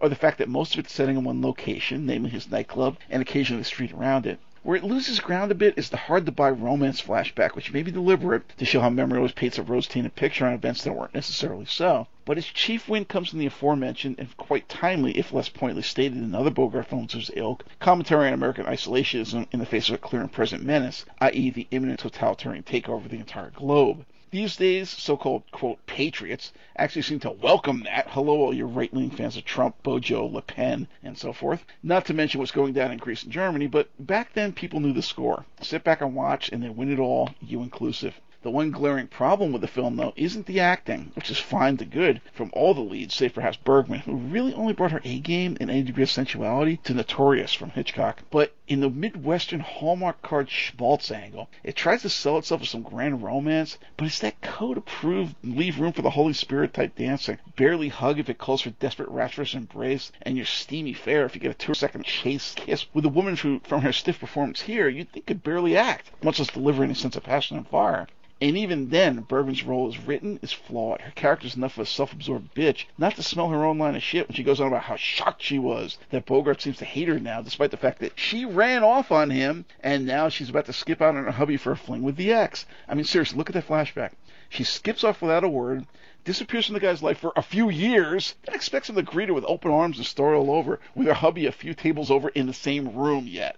The only shocker here is that Bogey didn't kick her ass to the curb immediately rather than waiting a few days. There's been a decades-long bullshit assessment of this film by critics and those who take what they say as gospel, that this is one of the greatest films of all time or some horse shit. And saying that just proves you haven't really seen that many films or spent that much time outside summer blockbusters and Oscar contenders. Among that sorry crowd of surefire lowest common denominator pleasers, it's arguable, but it's not even best among Bogart's filmography, much less if you bring folks like Hitchcock or make things global with art house or expand the B-movies and the more consistently entertaining exploitation directors. Casablanca's not bad at all. In fact, it's good, but it's far from the best of anything. And while lines of dialogue have been cited, quoted, and repurposed for decades, the main problem with this is Bergman, both in role and to some extent in performance, and the whole romance lost and found again that's so central to the film, which simply doesn't work or resonate very far. Well, it's tough because, there was that drag you out of your house, set fire to your house, kill your animals and your wife, children, burn you at the stake and said, you don't like Casablanca? Exactly. And there are people who like that. They're like, yeah. There are geeks that will do that. They will get together. They will knock on your door, you start seeing ropes come over the fire escape. There was a cult of Casablanca. What the fuck is going on? Yeah. It can happen. But I'm going to go on a limb and say Ingrid Bergman has always been a boring actress. What is up with you guys? There is not, I'm not going to say she's bad. She's okay. I've seen quite a few Ingrid Bergman films in my life. I just don't think she's great. Fuck, I thought the girl that was in Innocent Blood and Parallel was a much better actress than Ingrid Bergman. I'll agree with that. And Anne has done some phenomenal pictures. La Femme Nikita. Yes. Hello? Everybody forgot about that? I didn't. Ingrid Bergman was just boring. She's terrible here. She was appealing to a certain age group, maybe. She always seemed to be too old for everything she was in. There was that. Even Notorious, which Cary Grant, it'd be interesting to do a Cary Grant show one day. But she seemed to be too old for a lot of roles, but she wasn't. She was of the proper age, but she just, like Humphrey, was older looking than he actually was. But she never exuded anything of, sex appeal or whatever. She was Swedish, so you would think right away it's a get-go, But no, it wasn't. Interesting movie. It's sort of it's hard to criticize this film or critique, as a better word, critique this film, because the fans are legion. It's and hardcore. That's kind of why I framed it almost apologetically as opposed to just coming out it's after hardcore. It's like saying if we spend 2 hours talking about Argento Suspiria and the Suspiria about the other guy, we don't remember his fucking name, the director. That and there are people like, I like this one. It's 3.5 hours of boredom and blood gushing, relentless energy and dance. Oh no, I like the other one. So it's there's a lot of people like that too. Anyway, not the bloodletting, but Anyway, it's got a good cast. It's just not. It's tough because in the 60s, in the 70s, a fucking Airplane does it too. The Zuckerman film. Everybody cites this movie. Everybody has to do a little Airplane moment. Airplane has to do a Casablanca moment. So many movies do a Casablanca moment. Almost to the point where you feel like, yeah, okay. It's like 2001, which is not a masterpiece. It's a very, very, very good Kubrick film, or a very good film made by Stanley Kubrick, which to this day still gets referenced in movies. 2001 is a weird head film. I never got it. I'm sorry. But the alliteration I'm trying to make, though, is that to now, they are still making these connections. You will always see Casablanca connections. like you always see 2001 connections. I just thought that Casablanca was possibly overrated. Yeah, that's exactly what I'm trying to say. It's not a bad film. You will be gripped by it to some extent. It's a fast-moving, whatever it is, hour and 20 minutes. There's a lot of noir-esque sequences, good lighting, good cast, except for Bergman. But, it's just...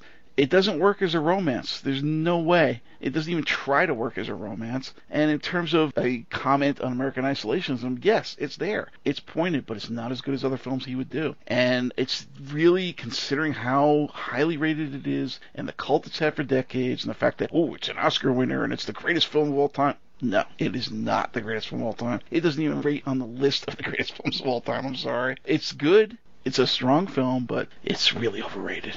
But it does rate on the highest for a lot of people, for a lot of organizations, and well, we can't argue with that. Have not. It's a Howard Hawks, who's really a great director in a lot of things. He's Scarface, the original one with Paul Mooney. 20th Century with Lombard and The Thing. Yeah, his Girl Friday, Ball of Fire, The Thing. Howard Hawks delivers an interesting and flawed warm-up to the second, and I would say superior, of his Bogart-Bacall pairings.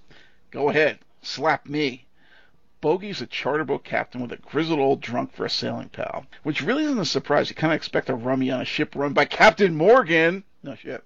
After their latest yuppie client tries to rip them off, the plan is foiled by a sleek young Lauren Bacall, a tramp con artist and pickpocket who happens to boost that very guy. Unfortunately, the plan to have him sign over the amount owed in traveler's checks before he skips town goes awry when the local Vichy authorities raid the bar and confiscate all the, quote, evidence for themselves. Stuck without funds and without a passport now, he gives in to some persistent French resistant types to smuggle them out of this hot zone, but things go very wrong. Bacall, who Bogart used half his profits to buy a plane ticket home, decided to stay because she's in too deep with him. His passenger gets shot, the cops recognize his boat, and they have his drunken pal in custody, and the son of a bitch spilled the beans for booze. His back to the wall, Bogey finally makes a stand. Amusingly enough, the film was born out of a bet between Hemingway and Hawks to make a hit film out of the worst of Papa Hemingway's books, and he certainly did that. Who was the girl, the one who left you with such a high opinion of women? She must have been quite a gal.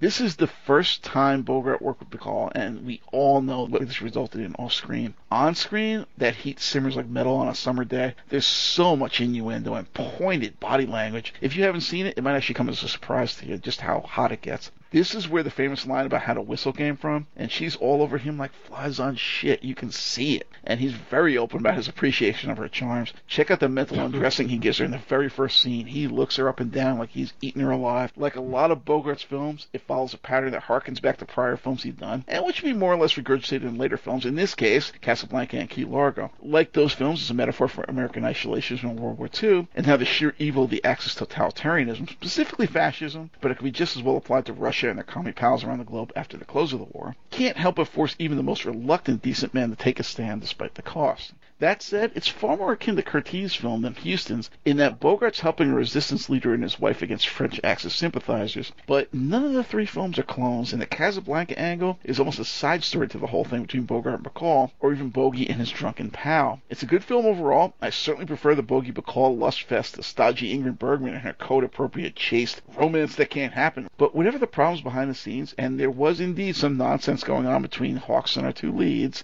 this isn't the assured hand of Curtiz. The visuals are comparatively drab. The atmosphere is a lot less absorbing. It's only the scenes with Bacall that really pop. The rest of the film is kind of workaday. So it's mixed, but it's definitely got its hot moments. Well, Howard Hawks is known for a guy who directs his actors in almost realistic dialogue. People talk over one another like they do in real life.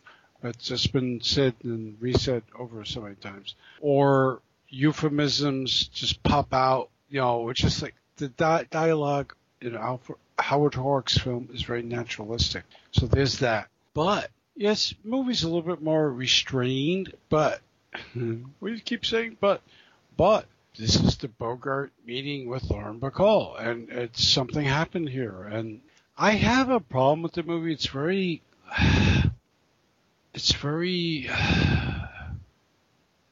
reduced in scenes. Actually the setups are very TV-ish.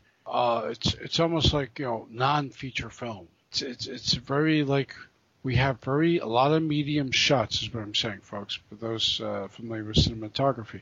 A lot of medium shots, a lot of actors cramped. In some cases, we have like 5 or 6, 7, 8 actors cramped into like one scene. So we're not, and dialogue's being thrown out there, and we're not, it's hard to be invested. But that being said, this is like a classic for many people. So don't listen to us, right? It's a good film. I don't think it's a great film personally, but that's that. Yeah, it's just like Casablanca. It's got some serious merits, but yeah, it's not as top-notch as you would think it is from the hype. Once again, don't believe the hype. So, 1945, he does a film called Conflict. Bogart does his first full-on noir, where he's married to a real uptight shrew, horror regular Rose Hobart from films like Isle of the Dead, The Cat Creeps, Mad Ghoul, and Soul of a Monster. She's determined to keep up appearances despite his obvious boner over her younger sister. Did you say Perennial obvious bit player boner? Alexis Smith, Obvious? but a close call car crash. Well, I don't know because you see it, but I mean, you can tell he's got a boner over his kid. I was like, maybe I should take a look at this again. Well, if you're so inclined to see if he's got a boner, hey. But anyway, a close call car crash gives him some funny ideas about this. So he fakes, of all things, perennial decadent disease neurasthenia, pretending he can't walk despite being fully healed, sending his wife off into the mountains where he mysteriously appears then to strangle her and push a car off the cliff. But his open field isn't exactly a mutual attraction. Hey, just like that stupid Ira Lupino movie we talked. And he starts finding bits and bobs that suggest that wifey may still be alive. Sidney Greenstreet is a good guy for a change, a role he won up for radio as Nero Wolfe. I recommend that one if everybody's ever into old-time radio. But it's not as tense or well done as most noir of worth. It's okay. It's just a bit predictable and hackneyed, and Bogey seems an ill fit for a noir anti-hero here. He'd do much better in this sort of role later. I haven't seen this, but I'm interested in the showing that he's interested. No, I'm sorry. I might have seen this film years ago when I was younger, but I have no recollection, and I didn't re-see it for the show. So next one I want to tackle is The Big Sleep. It's actually one of my favorites of his. It's a Howard Hawks. I don't care what anyone says. I always considered The Big Sleep a far superior film to The Maltese Falcon. So take that. A lot more sex, much nicer sex, not one but two stunning femme fatales, and a far less one-note performance from our leading man. Plus, it's Howard Hawks, the man behind classics like Scarface, 20th Century, His Girl Friday, Ball of Fire, The Thing, rather than an occasional hit and frequent misman like John Huston would prove to be. The film more or less opens on a loving look at sexy redhead Martha Vickers' gams, and subsequent shameless hair-twirling flirtation with our hero, proceeds to older sis Lauren Bacall doing an only slightly more refined version of the same, and then leaves the unexpectedly hot-to-trot bookstore manageress Dorothy Malone using a door shade like a striptease act, doffing her glasses, letting down her hair, and closing up shop mid-afternoon for a boozy fling. Holy shit, everything missing from the much-faded and admittedly still quite excellent in its own right, Maltese Falcon, is made up for and delivered double strength here. A far more assured hand at the helm, gorgeous women that exude more raw sexual charge than you'd likely see in a film in 2019, much less if it's code bedeviled era. It's more of a detective-style mystery than noir fall guy Sam Spade could ever manage, and the snappy dialogue that Hawks was known for leaves this one an obvious improvement, even carrying over twitchy Elisha Cook Jr. for a bit part. The plot is convoluted and confusing as all get out, with so many characters dropping dead and blackmailing each other for one thing or another, but there's so much sex going down here, you don't have to read very hard between the lines to get what's going down every time the screen goes black or the scene changes. Even throwaway scenes with uncredited lady cab driver Joy Barlow, also of the Have Not, and smoking hot hat check girl Lorraine Miller of The White Gorilla are loaded. I mean, Bogey's getting more action here than he knows what to do with, and every one of them's a fucking knockout. This is in the 40s, people. Bogart comes off as much tougher,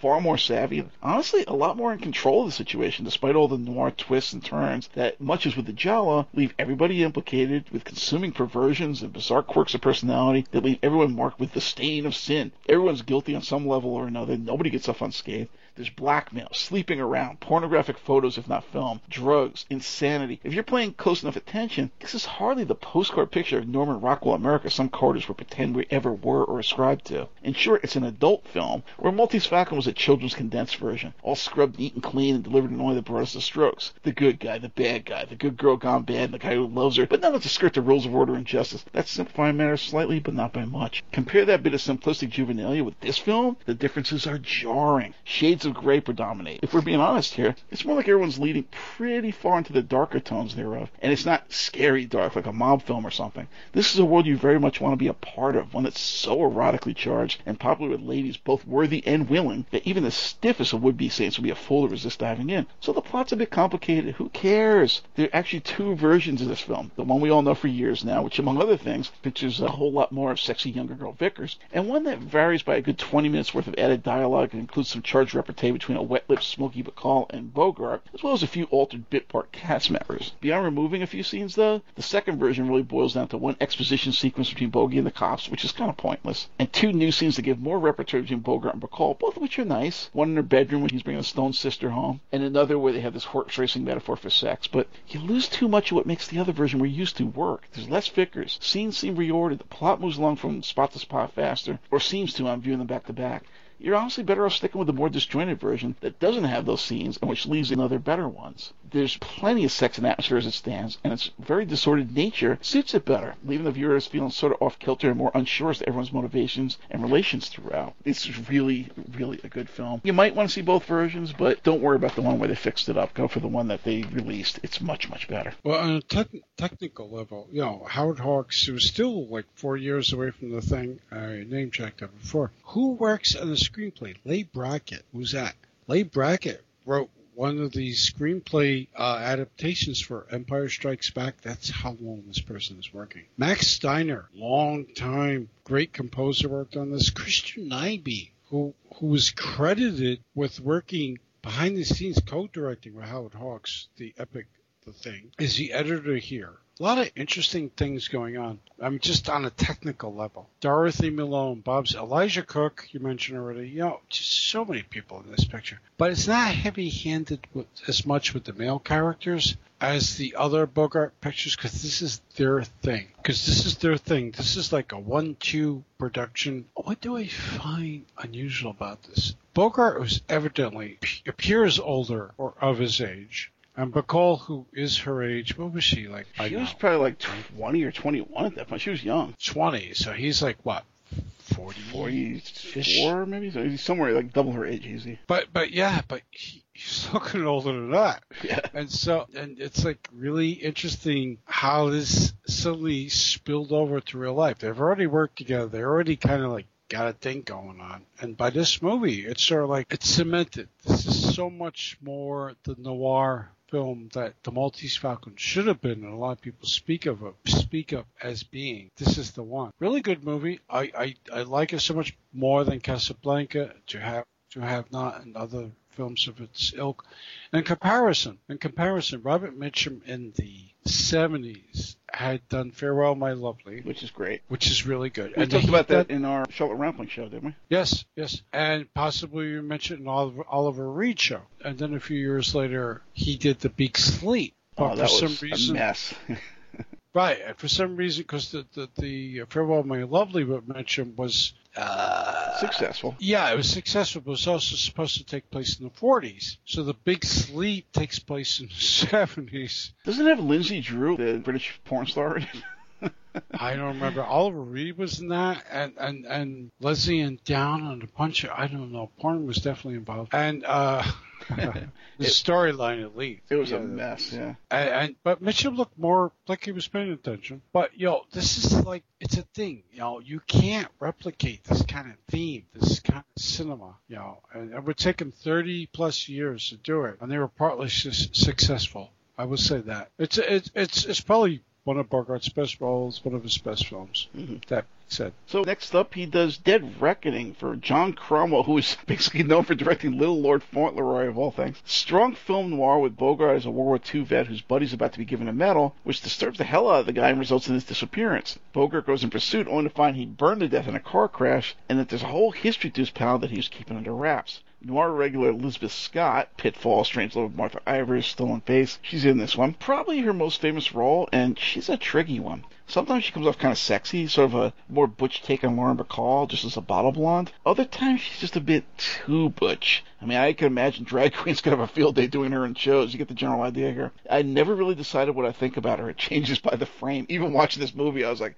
do I like her? Well, yeah. Oh, wow. Yeah, I don't know about that. So either way, he was already pretty well established as a double act with Bacall. So why cast a near double like this? Were they short on budget? Either way, it works quite well, and it's a good example of noir for those unfamiliar with the genre, with all its twists and turns, put upon flawed hero, at least by proxy since he's following the tracks of his dead pal, and a sultry femme fatale leading him on to destruction, or the Nietzschean edge of the abyss thereof. But yeah, it kind of hinges on how you feel about Elizabeth Scott.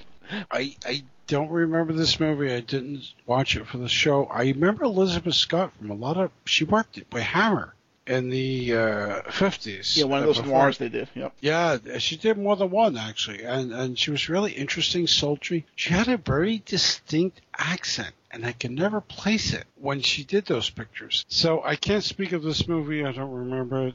I'm sure it's okay. You liked it.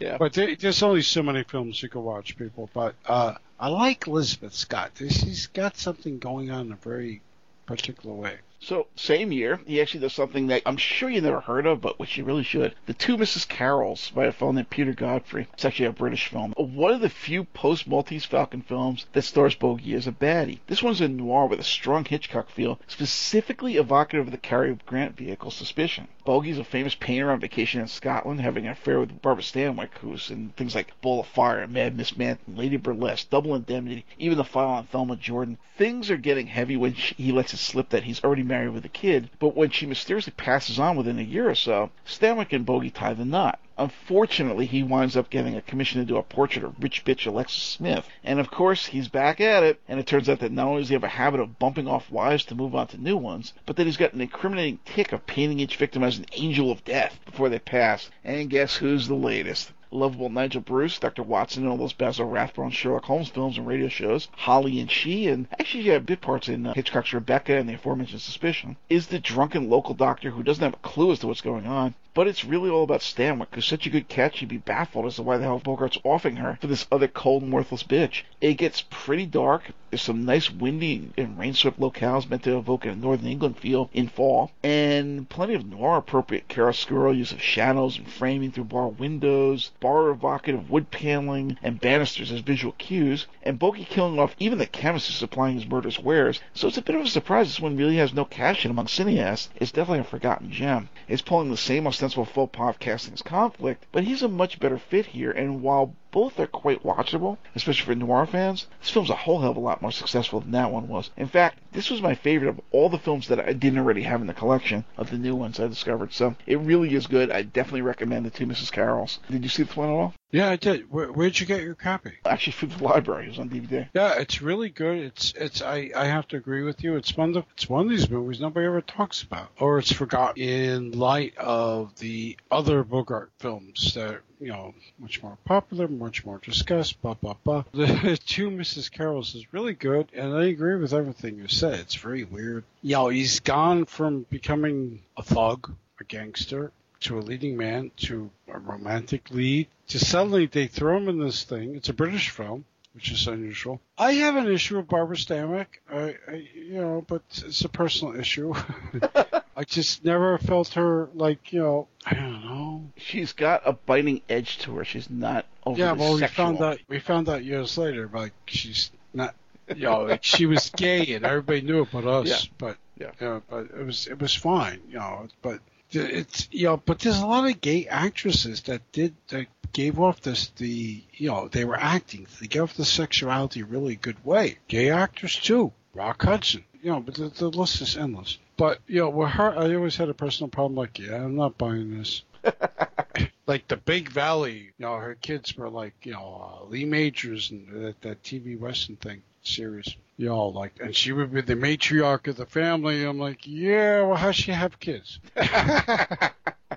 She was a good screwball comedy heroine, and she worked well in noirs, and that was good enough for me. Yeah. I personally, I didn't like her. I didn't think she worked for me, but it's a good film. It's a good film. So next up, he does Dark Passage for a fellow named Delmer Daves, who nobody ever heard of. While certainly the least of the Bogart-Bacall pairings, that's a pretty high watermark to judge by. In fact, this one's got a bit of a bum rap over the years, and even I remember it as much lesser and more gimmicky than it actually proved to be. Bogart's a guy who's just escaped jail. He's been sent there falsely accused of killing his wife, and for the first 20 minutes or so, it's all just shot first person, so people talk to the camera, and you might see his feet or an arm reaching out. But it's pretty well done, and while this is hardly a work of art, you can see as much akin to Hitchcock's experiments in tracking and using long edits without a cut in films like Rope and Young and Innocent. It works much better than Remembered, and for a gimmick, the way it's filmed is actually reasonably naturalistic, all things considered. What seems really odd isn't that, but the fact that when he gets out, after he decks the first guy who gives him a lift playing 20 questions and figuring out who he picked up from a radio announcement, he seems to keep running into folks who are sympathetic to his cause, realize he's been framed. First Bacall, whose father was also perjured and sentenced to death under false pretenses, and then a cabbie who recognizes him but is nice enough to hook him up with a plastic surgeon to get the heat off. And then he doesn't even give the guy credit in the dialogue a few minutes later, claiming he only has two friends, the pal he visits and Bacall. Talk about ungrateful. Anyway, talk about convenient plot points. The scary old bitch who testified against him, which is actually because he wouldn't fuck her, so she lied and accused him in court, shows up. She's apparently a friend of Bacall's.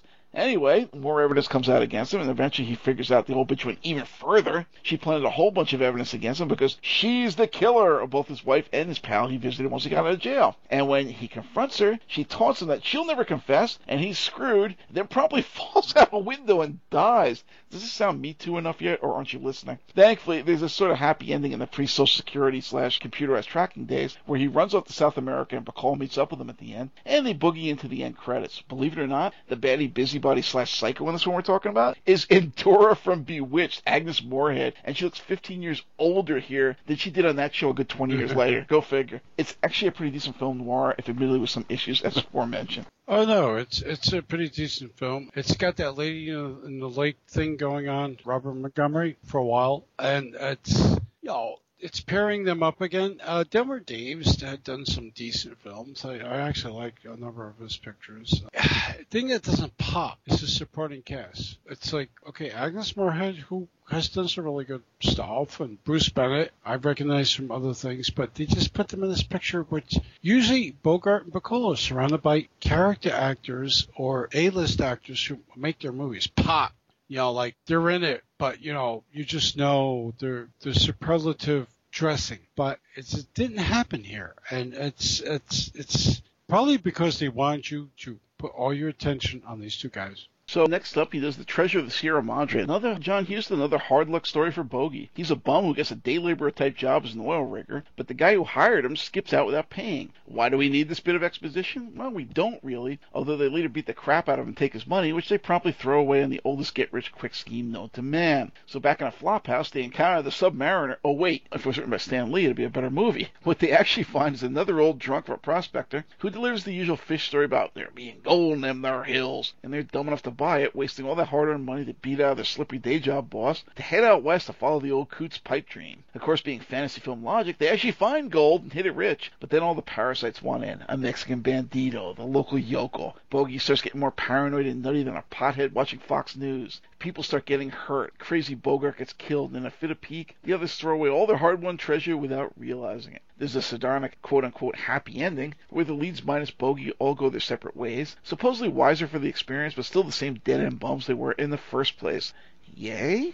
One of those goofy message films that comes across like an episode of the Flintstones. Oh, what trouble if Fred's latest get-rich-quick scheme causes everyone trouble this week? And given a code restriction on any intimations of sexuality or violence, Bogart was supposed to wind up decapitated, or even cursing, Huston's script was bowdlerized. It's surprisingly weak tea, like a lot of those, quote, greatest Oscar-nominated films Ivory Tower critics with their heads up their own asses used to pontificate about endlessly. And I'm sure there are still some who buy into all that and do the same. But to modernize with so much corruption and hard luck in the real world, these just come off as Darwin Award worthy. Like, are you morons really that stupid? What did you think was going to happen, idiot? I guess if you're looking for a Western that's sort of a noir with scenes that may remind you of Touch of Evil or Easy Rider without ever being as good as either of those films, it may seem okay, but it's dated, overlong by far, kind of tired, and hardly the sort of masterwork that certain quarters would have it. I actually didn't like it. It's funny. I wasn't a big fan of this either, even when I first watched it many years ago, and I watched it again recently because I always like to give things revisits. One Best Director for John Huston, one Best Supporting Actor for his dad, Walter Huston. One Best Adapted Screenplay for John. Golden Globes, Best Picture, Best Director. Nothing for Humphrey. Yeah, Kubrick calls it his 4th favorite film of all time, but he would. Sam Raimi calls it his favorite film of all time. Paul Thomas Anderson watched this the night before he wrote and started shooting his epic, boring film, There Will Be Blood. So here's the thing. Interesting cast. Mainly, the supporting cast is mainly people who did a lot of Westerns. So, you got that gritty John Huston thing going on. Humphrey looks suitably weary. And so what is happening here, though, is that I don't like films where you're spending a running time, in this case, for this time period, 1948, over 2 hours, spending a lot of time with your lead, only for your lead to die, and then everyone kind of like gets together and go like, okay, and you're one of these almost, and that's why I'm surprised you may not have liked it as much as you said you did. Almost a 70s ending, where just everybody's like, okay, that guy's dead. Everything didn't work out the way you want. Let's just move on and go on our own way. It's a very nihilistic film, which is part of John Huston's brand bag of toys. He likes working with this shit. Unusual for its time period, I'll give it that. Bogart is really good. He should have been more recognized than he was. But that being said, it's not the great film people say it is. I'm sorry, It's me. I agree.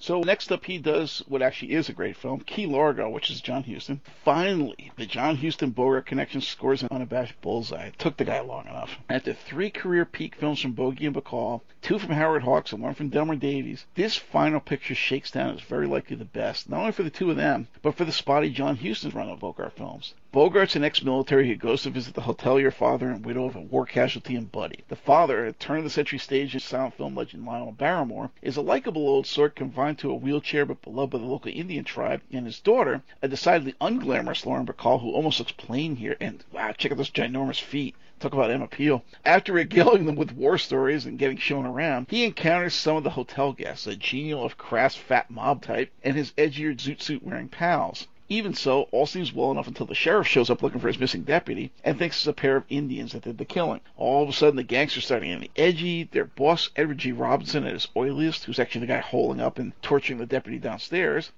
And a hurricane hits, trapping everyone inside. Tensions flare. Robinson starts throwing his weight around. He makes some sleazy suggestions to Bacall. He mocks and goads Barrymore in attempting to fight him, demeans his drunken moll and former torch singer, and does his level best to unman Bogart, who's smart enough to take it and bide his time. Eventually, people start to figure out just how tough Bogart is and what he's up to, and with a little assistance from the Mall and his own quick wits, he takes down the baddies one by one, heading back to Bacall and Barrymore for a new life and happy ending. Wow. The over-the-top fight for your life, and depending on mood, the equally crazy house at the edge of the park and hitchhike aside, I really hate home invasion films.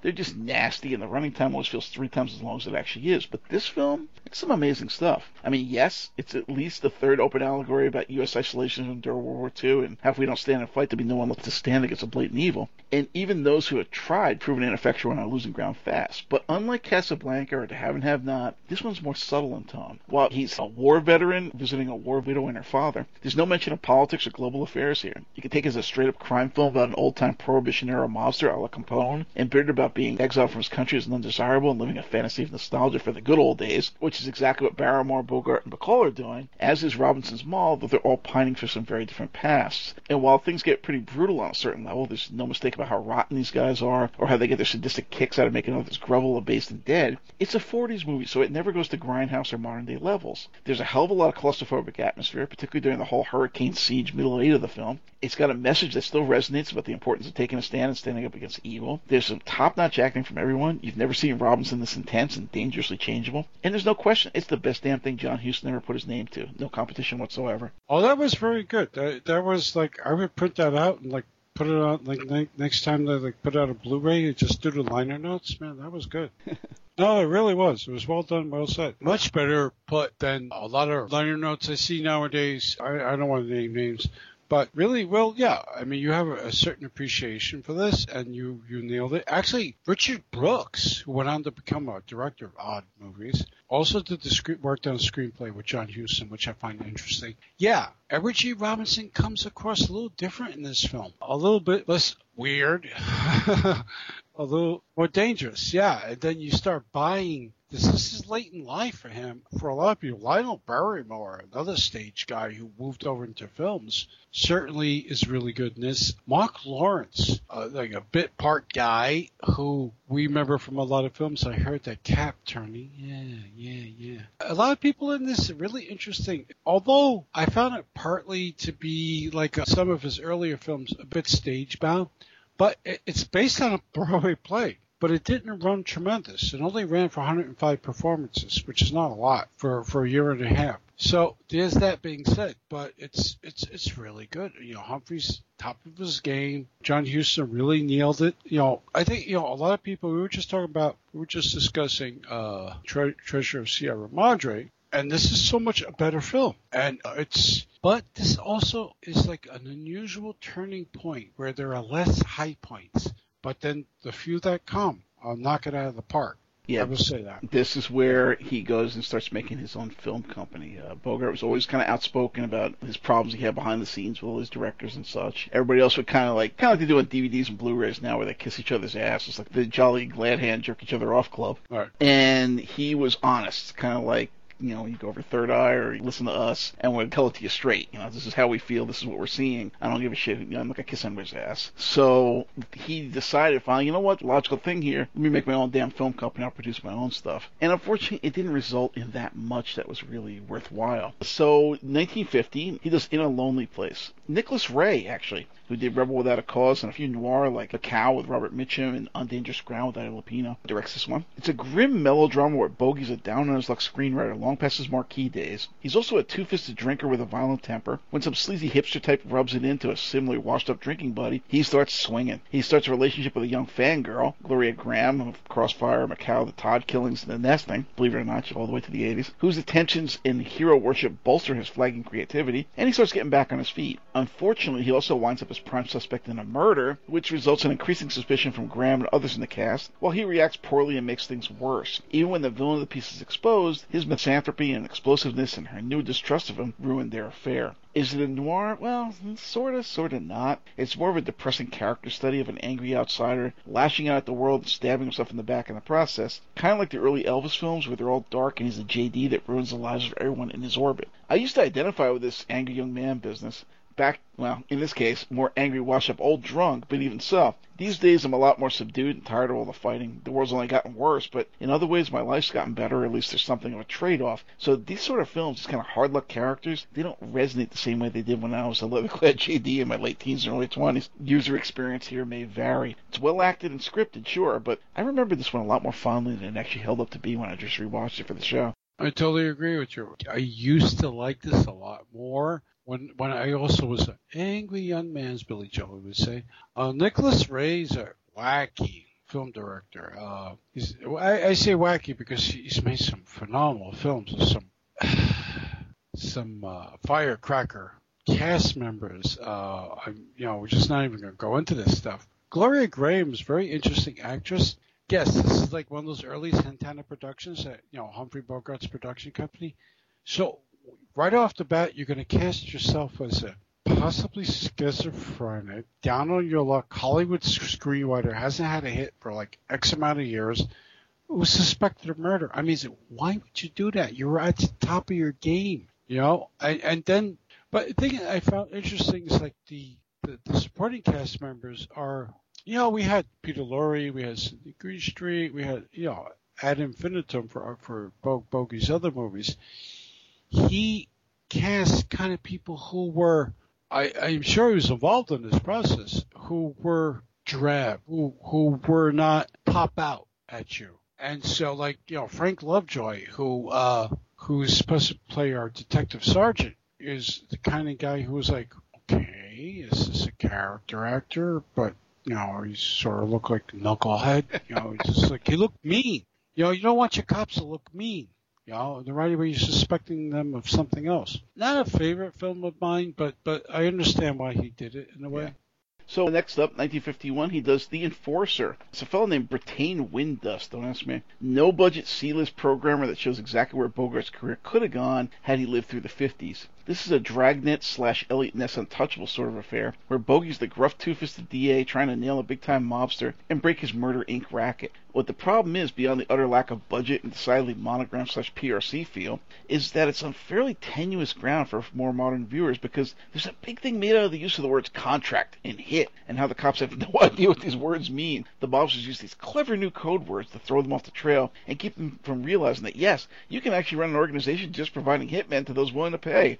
What a shocker. Apparently, Raoul Walsh did some fix-up work on this film, which is probably why you do get a few scenes that work better than the rest, which is so impoverished. It comes around to a positive by being super claustrophobic and filled with dark, shadowy lighting. In fact, it's almost noir, but as noted in the intro, it's not, being more of a police / judicial procedural and investigation. It's also very low rent, and that's mostly populated by old men, something that happened later in the war years. You see it a lot in Charlie Chan films and serials, when all the younger, healthier men had re-enlisted or enlisted in the first place, and were presumably seeing action overseas, even in Hollywood. So there's a few very scary washwoman types in this. I mean, come on. Zero Mostel is one of the baddies, if you can believe that. So it says a lot. My take is another Santana production, and Bogey's last for Warner Brothers for his contract. Brittain Windust, what a name. You would think it's a pseudonym, but it's not, apparently. Was a Broadway director who actually fell ill during the shooting of the film, so that's why they brought Raoul Walsh in to finish it, and Bogey already worked with him. What's more interesting is that the list of supporting actors in this thing are just, I mean, really, wow. I mean, I say wow as, like, these are people you would not suspect to appear in a film after the cusp of the 1950s, as Bogey's starting to do some more hard-edged films.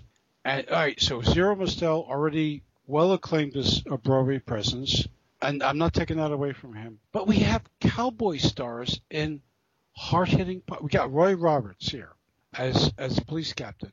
We have Bob Steele, another cowboy star. You know, we're just peppering this film with. It's sort of like if we had, I don't know, the John Wick films with people from the Partridge Family. I mean, it's weird. It's just like really odd casting. I think it was True Bogey's. You know, he wanted to do something different. King Donovan, we know of.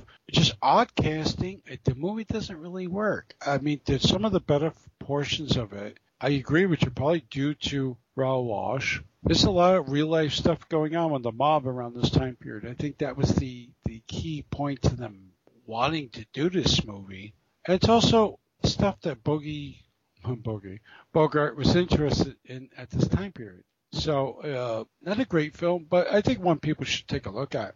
So, not next up, because I wasn't able to see Sirocco, but The African Queen, which is a John Huston film. Whew, talk about overrated. She talks at you as though you were a microphone. She lectured the hell out of me on temperance and the evils of drink. She doesn't give a damn how she looks. I don't think she tries to be a character. I think she is one. The quote from Bogart on her. I hate the Hepburns. Hell, I don't even care much for Spencer Tracy.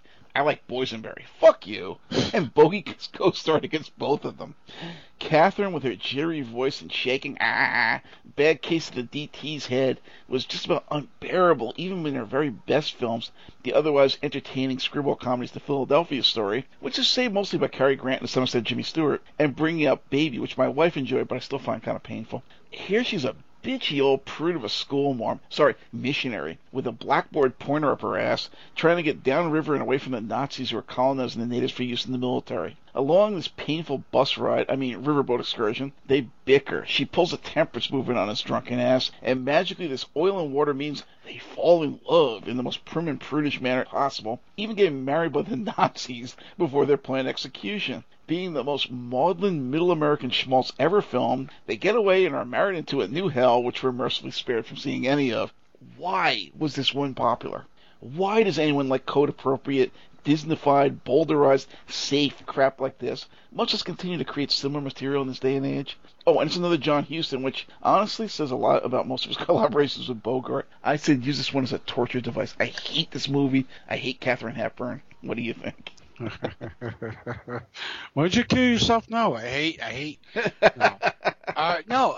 Katharine Hepburn's fun. You have an interesting point. I was always wondering about her tics, and I thought she might have early Parkinson's, but this is way, way earlier, so maybe she had the DTs. Who knows? For a Bogey movie, this is one of the early ones. You will see her primarily British cast. Robert Morley, Peter Bull are in this. Walter Gotell, later to be in a lot of the Roger Moore Bond movies. Theodore Bickel, primarily not British, but a stage guy, and he's done some interesting things. Hepburn, primarily a presence on stage who did some movies that like locked into this thing, with Jimmy Stewart, Spencer Tracy. I'm not a huge fan of hers, and I'll leave it at that. This movie, however, I don't know, it ignited things for a lot of people. And despite whatever we say, it's, like one of the... Oh, it's one of those Oscar wins. Like, it's like Casablanca, but Casablanca's a lot more watchable. But he did win. He did win his first Oscar for this movie. So, congratulations, Humphrey Bogart. It also is like on the film list, like 100 movies of all time, the 100 most passionate movies of all time, the 100 most quotable movies of all time, the 100 most cheerful movies of all time, blasey, blasey, blasey. I don't like this kind of thing. I've seen it done better, cheaper, elsewhere by less trained thespians, to put it that way. It's a rote thing. It's just so many people have done this over and over and over and over. But that being said, there's a thing about being the first. So, let's put it this way. I've said this many times to people, and they always kind of laugh at it, but I'm serious. If it says Oscar winner on it, avoid it. Don't even think about it. Chances are, unless you're really kind of like safe and middle American, you want to watch something with your mother and the kids or whatever, you don't want to see this shit. Go watch a real movie. I wouldn't agree with that. Some things have won the Oscar that I've supported. So Few. So maybe, yeah. What's next? So next up, Deadline USA, done by Richard Brooks, who did The Blackboard Jungle, Cat in the Hot Tin Roof, Looking for Mr. Goodbar. This one's a bit of an oddity. It tries to be an apologist for a free and investigative press, which it sort of succeeds at, but it's too late in Bogart's career and doesn't bear enough of a desperate, gung-ho charge to actually work, and it's got a bad ending to boot. Bogart's the managing editor of The Day, a long-running newspaper built with the mission to expose malfeasance and report the news regardless of how influential or powerful the target or what kind of strings they pull. Unfortunately, the founder just passed on, and the kids could give two shits selling off to a USA Today-style sleazy competitor who's A, only interested in removing competition, and B, all about fluff instead of news, much less the hard-hitting investigative time. It's not enough anymore to give them just news. They want comics, contests, puzzles. They want to know how to bake a cake, win friends, influence the future, horoscopes, tips on the horses, interpretation of dreams so they can win in the numbers lottery. And if they accidentally stumble on the first page, news. The rest of the film is the staff, all whom find this out via wire through the Associated Press. Even Bogart doesn't know. Having funereal drinking parties and black humor as they try to keep things up to standard during the paper's last 2 weeks. Bogart tries to keep his estranged wife from remarrying and do one last big expose on a powerful racketeer's murder of his moll, both to save the paper by one-upping its circulation, and to stand up to a guy who's effectively silenced all who'd expose him. In the end, they succeed in printing the story in the Diary of the Murdered Girl despite all his death threats, but Bogart still loses his wife, the paper still gets sold, and it's literally the last edition the paper ever prints. So, yay? Ed Begley Sr. and Ethel Barrymore are in this, and you'd think from the plot that it might work, but in the end, the real bad guys win, just like what's been happening in the news media for years now, and it's even worse with our dictator-in-chief slapping down even what little balls the remaining news outlets have with the label of fake news and propaganda. In the end, it's just depressing and not triumphant, and that's not good news. Well, I think people seem to not realize that the downbeat cinema of the mid to late 60s actually started about a decade earlier. And this is one of those pictures. Richard Brooks, who actually would do fine work with The Stuntman and a couple other films, really does some heavy hitting with this picture. Yeah, it's downbeat. We don't expect a career actor like Humphrey Bogart to be playing this kind of role. And, the audiences really, when they came in and watched this movie and they left it there, did they really realize it would be such a downer? There's a lot going on with this film. I think it's a movie that's unheralded and forgotten. I think people should see it because there's a lot of interesting stuff, a lot of work done by Bogart in this film. It's really interesting. He also looks older, but he is older at this point. It's no His Girl Friday, let's put it that way. Yeah. So, next up, last couple of films he does. Beat the Devil, another John Huston. John Huston and Bogart, they made at least 2 unabashed classics, being Key Largo and The Maltese Falcon. But, geez, films like this, The African Queen, High Sierra, Dr. Clitterhouse, The Petrified Forest, they make you want to say 2 great tastes that shouldn't be allowed within 1,000 yards of each other. It's got that no-budget, early 60s feel to it, possibly because it wound up coming out through a low-rate independent British film company, Romulus Films. There's lots of bad comedy music, Robert Morley camping things up, a 100-year-old looking Peter Lorre, and a script that Huston admitted was written day to day during the shoot. Essentially, this is one big long mess, trying to be a comedy or spoof and failing miserably. Bogey screws around on his eye-candy wife Gina Lollobrigida with flighty, possibly insane Jennifer Jones, who's married to a stuffy Brit, who lands Bogart in a whole shitload of trouble with his cronies by confirming false suspicions that he's just out for the latest scam, something about uranium, for himself and cutting them out just because, she's crazy. Jeez, Lollobrigida has a huge rack. Yes, that was the only part of this piece of shit that engaged me. Fuck John Huston. It's a very strange movie. Now we're 1953. We're edging toward the mid-50s, and again with Bogart's own Santana Pictures, he wants to make an art film. I call it an art film, directed by Huston, screenplay by Huston, Truman Capote, Gina Lollobrigida, European hottie. Yeah, good point you made. It was made for a production company called Romulus, distributed by British Line and UA. So, it's sort of like nobody wanted to pick this picture up, which is an interesting thing. It's Bogart, for all, everyone knows. I think Humphrey Bogart was trying to get into that international market more and more. But the movie's offbeat. We have Italian, British people here, Scotland Yard detectives, just a lot going on. And it doesn't coalesce into a satisfying whole. That being said, it's an oddity in his filmography, but a movie that some people like, and can't take that away. It's built a following over the years for some reason. So, not directly next, but the year after, is Sabrina from Billy Wilder, who did Ball of Fire, Double Indemnity, Ace in the Hole, and Buddy Buddy, of all things. We talked about that one on our Kinski show. And here, Bogey stars against the daughter. You know how in Sherlock Holmes, one of the worst stories is The Scandal in Bohemia with Irene, the Woman Adler? And if you listen to the old radio show with Basil Rathbone and Nadja Bruce, the sequel, The Second Generation, with her daughter was just as bad? Yeah, it's an Audrey Hepburn film, where Bogey saves her from killing herself. You know what? I like Boysenberry. What the hell is wrong with people? Why are the Hepburns still so beloved? That's all I gotta say on this one. Odd casting. Billy Wilder.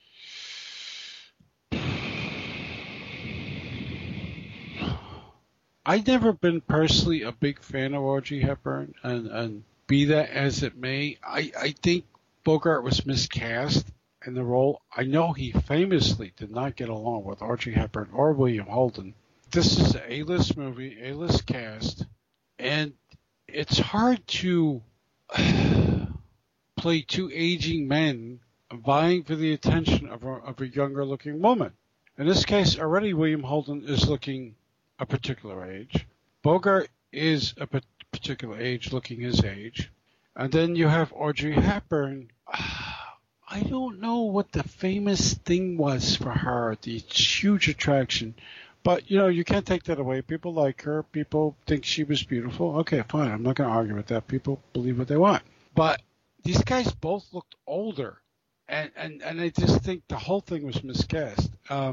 It's the same point as White Christmas. They actually misremember Holiday Inn, which is the good movie that had White Christmas in it with Bing Crosby and Fred Astaire. Yeah, it's a better film. Yeah. That awful film, White Christmas, which had an old Bing Crosby with Danny Kaye, who was gay, playing against, going after some young girls and vying for her interest. I'm like, really? This film sucks. But everybody's thinking of Holiday Inn and just but that being said, though, the Barefoot Contessa works. And I can't figure out why. It's a Joseph L. Mankiewicz film. So Ava Gardner, who was like Sinatra Squeeze, and by hearsay did Everybody in Hollywood. Yeah. And Humphrey, who's looking a little bit like he's hitting the bottle more than usual, is like, I don't know. It's a strange movie. He plays a down on his luck movie director, reduced to working for abusive people in a studio. Maybe it was mirroring real life shit that was going on. So he meets a dancer, Ava Gardner, who was already by 1954 starting to show some toothiness. She's getting maybe long in the tooth a little bit. And he wants to put her in his next big picture. And it's another one of Bogey's fascination with international co-productions. So we have Mario scoring Valentina Cortese, who was in Mario Bava's The Girl Who Knew Too Much, Rossana Brazzi. Quite a few recognizable faces from Euro pictures and British films. Again, this mirrors the last film we just discussed. So Bogey falls in love with this woman who's trying to make an actress in this movie. But he's also extremely jealous of her. He looks very tired in a lot of this movie. I'm not sure quite what it is. It's a beautiful looking film. Joseph L. Mankiewicz was an odd director of cinema. He was like a contract guy. He did that long and odd looking Cleopatra with Burton and Taylor. And he also did strange movies to the end of his life. He stopped working for a while. Then he did like an exploitation movie, The Honey Pot. Then he ended it with Sleuth, Laurence Olivier and Michael Caine. Really good picture. But he didn't work a lot. But when he did All About Eve. And we talked about Sleuth in our Michael Caine show. Those who are interested. Yes, we did. It's just a very strange movie. I don't feel it's completely successful, but it's not a complete wipe either. So there's that. Okay, so the last film that I covered was the year after, which is The Desperate Hours. It's a William Wyler. Bogart's very last film, or damn close to it. This is yet another noir, where he's the leader of a trio of escaped convicts who pull a give us tomorrow / fight for your lifestyle home invasion, holding up with a boring suburban family led by Frederick March, Death himself from Death Takes a Holiday, Gig Young, and Simon Oakland, Kolchak the Night Stalker's boss, who both appear briefly. It's really bad, and it feels like you're gritting your teeth watching this junk even longer than these folks are held hostage. You've seen the same story a billion times on TV cop shows and later movies, cult and otherwise, and all of them were probably done better, more gripping, and had more interesting actors involved.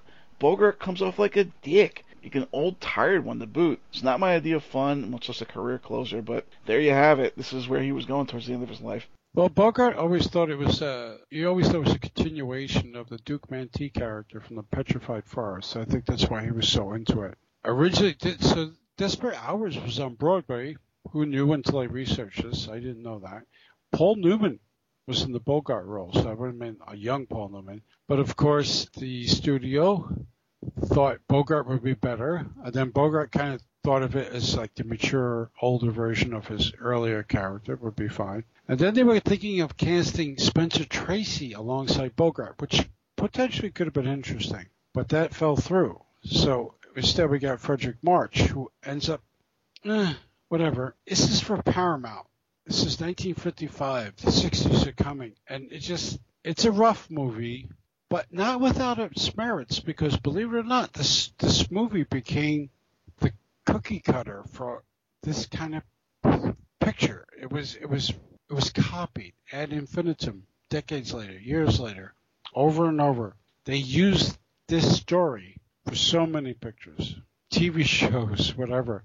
Actually, it was remade in 1990, you believe it or not, by Michael Cimino, The Deer Hunter, with Mickey Rourke, Anthony Hopkins, David Morse, your favorite, Mimi Rogers, and Kelly Lynch. And the reason why you don't remember it, because it's terrible. But this is, that was like a definite remake with the name, very similar. But The Harder They Fall was his last movie, and directed by Mark Robson, who was a Universal guy who was working for Columbia at this time period. So it's Humphrey Bogart's last film, 56 actually. Rod Steiger, Max Spear, well, obviously as a boxer. Nemanja Persoff, ubiquitous TV actor. So here's the thing. Bogart was diagnosed with cancer of the throat around the time of production of this movie. He died really quickly. So he knew he had cancer while he was making this movie, so he was coping with it, but he actually managed to finish this film and then passed away. So he plays a down on his luck broke newspaper man whose life is like just the shits. And he's hired by a skeezy boxing promoter to work with him. So he puts together a boxing promotion, and then he deals with the underworld. So his character, Eddie Willis, does he deal with things that mean something to him, or is he just still trying to make a buck? This was based already on a teleplay by Bud Schulberg, and I think possibly a play called The Harder They Fall, which I think Rod Serling also had something to do with for the television. It's good. It's a very good performance by Bogart. You have no idea he's sick. He doesn't look completely well, but he looks more energized than he did for his last one or two films that we discussed. This was a Columbia picture. It was released 1956. It got good reviews, but people thought it was like another one of his films where it's downbeat. And it's just, you're going to the cinema, you're not sure what Humphrey Bogart kind of movie you're going to see, but, you don't want to come out to find this. It was very popular in the mid to late 60s, early 70s. The kind of movie that had like downbeat themes, like everything ended bad, maybe everybody died. What am I trying to get at here? It's just a theme that became very prevalent at a certain time period. But that being said, it's a good goodbye for him, and it's not a bad movie. I think people should check it out. So, McCarthy and HUAC, those who know your history, he once said, they'll nail everyone who ever scratched his ass during the national anthem. See any parallels these days? He's a funny character because most of us would classify him as a tough guy. In a sense, he is. He's resilient. He takes no shit. He speaks his mind unashamedly, and he's defiant to quote-unquote authority figures. And yet, watch his films. He's always the sap, the put-upon guy, the hard luck case. He gets beaten up on a lot. He gets smacked around by life, and he's used by women and friends alike. He said of himself that, I'm not exactly what I consider tough. I'd say I'm kind of tough and calloused inside. I could use a foot more in height and 50 more pounds and 15 years off my age. And then God help all you bastards. And yet, one of the stories given for his nose for lip scar, like I mentioned, was that he got in a bar fight, and that it was sometime during his film career, mind. But notice, very much like ourselves, he was actually a lefty, and yet he had zero tolerance for bullshit, hypocrisy, pretentiousness, bourgeois behavior, and sadly that's not what we see nowadays from those who consider themselves left-leaning, these easily triggered speech and thought police types. Somebody like a Bogart would find themselves questioned as to their allegiances, because a free thinker and opposer of quote authority of any sort could never and would never submit to any sort of purity test, much less pass one. That's not what it's about, and that's actually what's wrong nowadays. Both sides are kind of insane, and everybody seems to have lost the plot. And that's another thing. Bogart hails from the days when we still allowed ourselves to have heroes. Nobody sat around thinking that Clark Gable was infallible, superhuman, an upstanding guy who'd never ruffle anyone's feathers, regardless of how oversensitive they may be. Far from it. The guy was a boisterous prankster and practical joker. And yet, these were the guys that we all looked up to, modeled ourselves after, wanted to be. And this goes right from the heyday in the 30s and 40s, right through to the retro film appreciation movement of the 70s and 80s, and the AMC and PBS fans of the 90s. Who the fuck is anyone holding in high regard these days? Kanye West? Lady Gaga? Reality TV stars? They must have went up with one for president, and what a doozy that one turned out to be.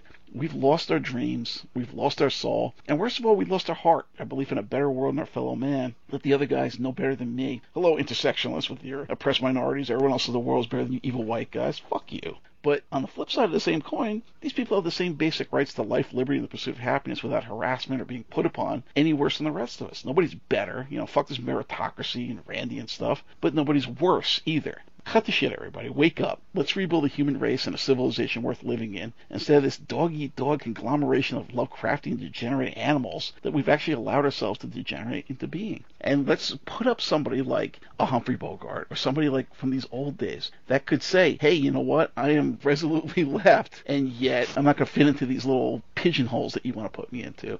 This is a very weird time that we're in, and I think that we need to go look back and find somebody like this along these lines. Find heroes again. Find something to believe in again, because we're really losing the plot. Going through all these films, that really kind of rung heavily with me, because a lot of them, if you've noticed, were very political. They had a lot to say about society. They had a lot to say about the world. Yes, this was kind of leading into and going past World War II. That said, it wasn't just all about the war. It was about us. Maybe in certain ways, even though it was an America that needed to get further in its race relations and gender relations and whatever else, it may have been a better place to live. And I think we really need to get ourselves, being nowadays in the way that we are, back to something like that. More of a inclusive but not insane way of relating to each other. That's what I take away from this Bogart films. He was a tough guy in ways that matter more than just being two-fisted. So, what's your take? What can I add to that? Well, what's your last comments on Bogart? No, a very interesting actor who, over time, belied his appearance, and vocally and visually, who wound up becoming a powerhouse of cinema. Well, he became a man's man, give or take, and he, became noted. King Mutiny. He also won Best Actor, so twice. Nominated twice. So he became an outspoken person for rights. He started his own production company.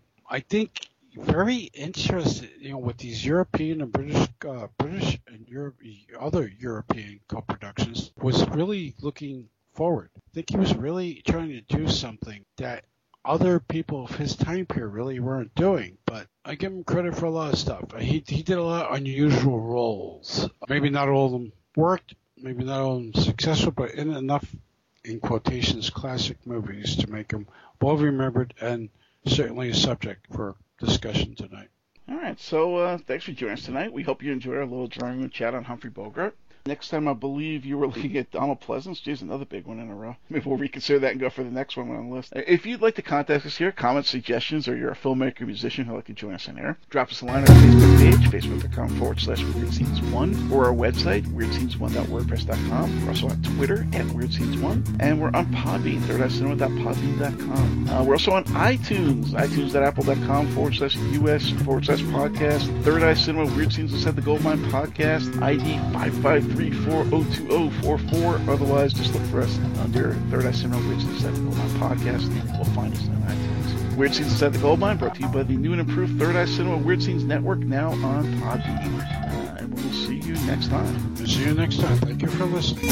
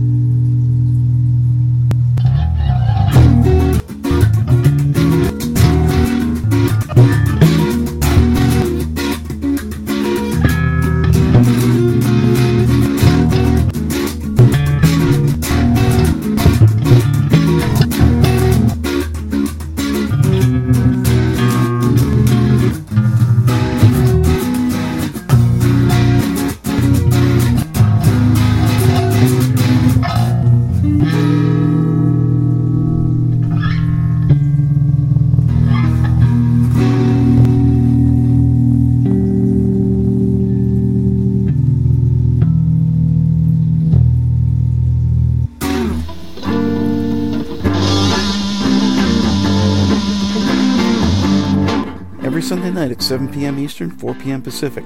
Tune into Third Eye Cinema, your source for in-depth discussion of cult cinema with a focus on film that matters.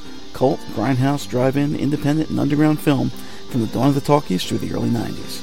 This is a forum where we explore genre film and music from around the world, in-depth conversation and career analysis with directors, actors, and musicians, and open discussion on films that matter, those that fall outside the mainstream corporate film by boardroom committee. These are the province of the auteur, the visionary, the dreamer, the outsider. None of that dreck that passes for mainstream film these days. This is all about the glory days of independent cinema from all over the world, any of the hotbeds of obscure, oddball, or generally wild cinema available on DVD from the dawn of the medium to this very day. Join us as we delve deep into the cinematic netherworld here on Third Eye Cinema, Sundays at 7 p.m. Eastern, 4 p.m. Pacific, on the Big Papa Online Network on Blog Talk Radio. What is At Eye Level? A reductio ad absurdum look at the headlines, from politics to pop culture, from the corporate to the individual. Every Monday at 6 p.m. Eastern, we take a not-so-serious look at the serious issues of the day. Whether it's politics, economics, social issues, music, or old movies and TV shows, we discuss everything the corporate media overlooks while making you laugh at the absurdity of it all. Hell, you've got to have a sense of humor about life. Just look at the headlines. So join me, Matt G. And me, Doc Savage. Every Monday at 6 p.m. Eastern as we navigate the sea of trolls, talking points, and trickery. And try to figure out a way to be there when tomorrow comes. At Eye Level, bringing more to you. Only on the Big Papa Network on Blog Talk Radio.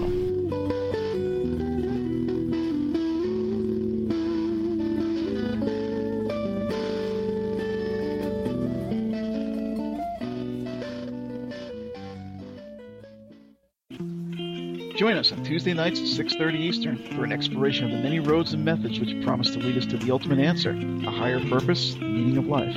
I'm just like a lot of you, a middle-aged mom with piles of laundry and a meditation practice. I've been down many roads to get where I am today, and my journey is far from finished. But I'd like to share my experience and hard-earned wisdom with you. So what is it about women and spirituality? It seems like we're always the first to try out something new. Christianity was spread in large part by wealthy women. And where would Uncle Al be without his Scarlet Women? Who is by and far the largest audience of New Age alternative spirituality? What is it about us that always has us seeking?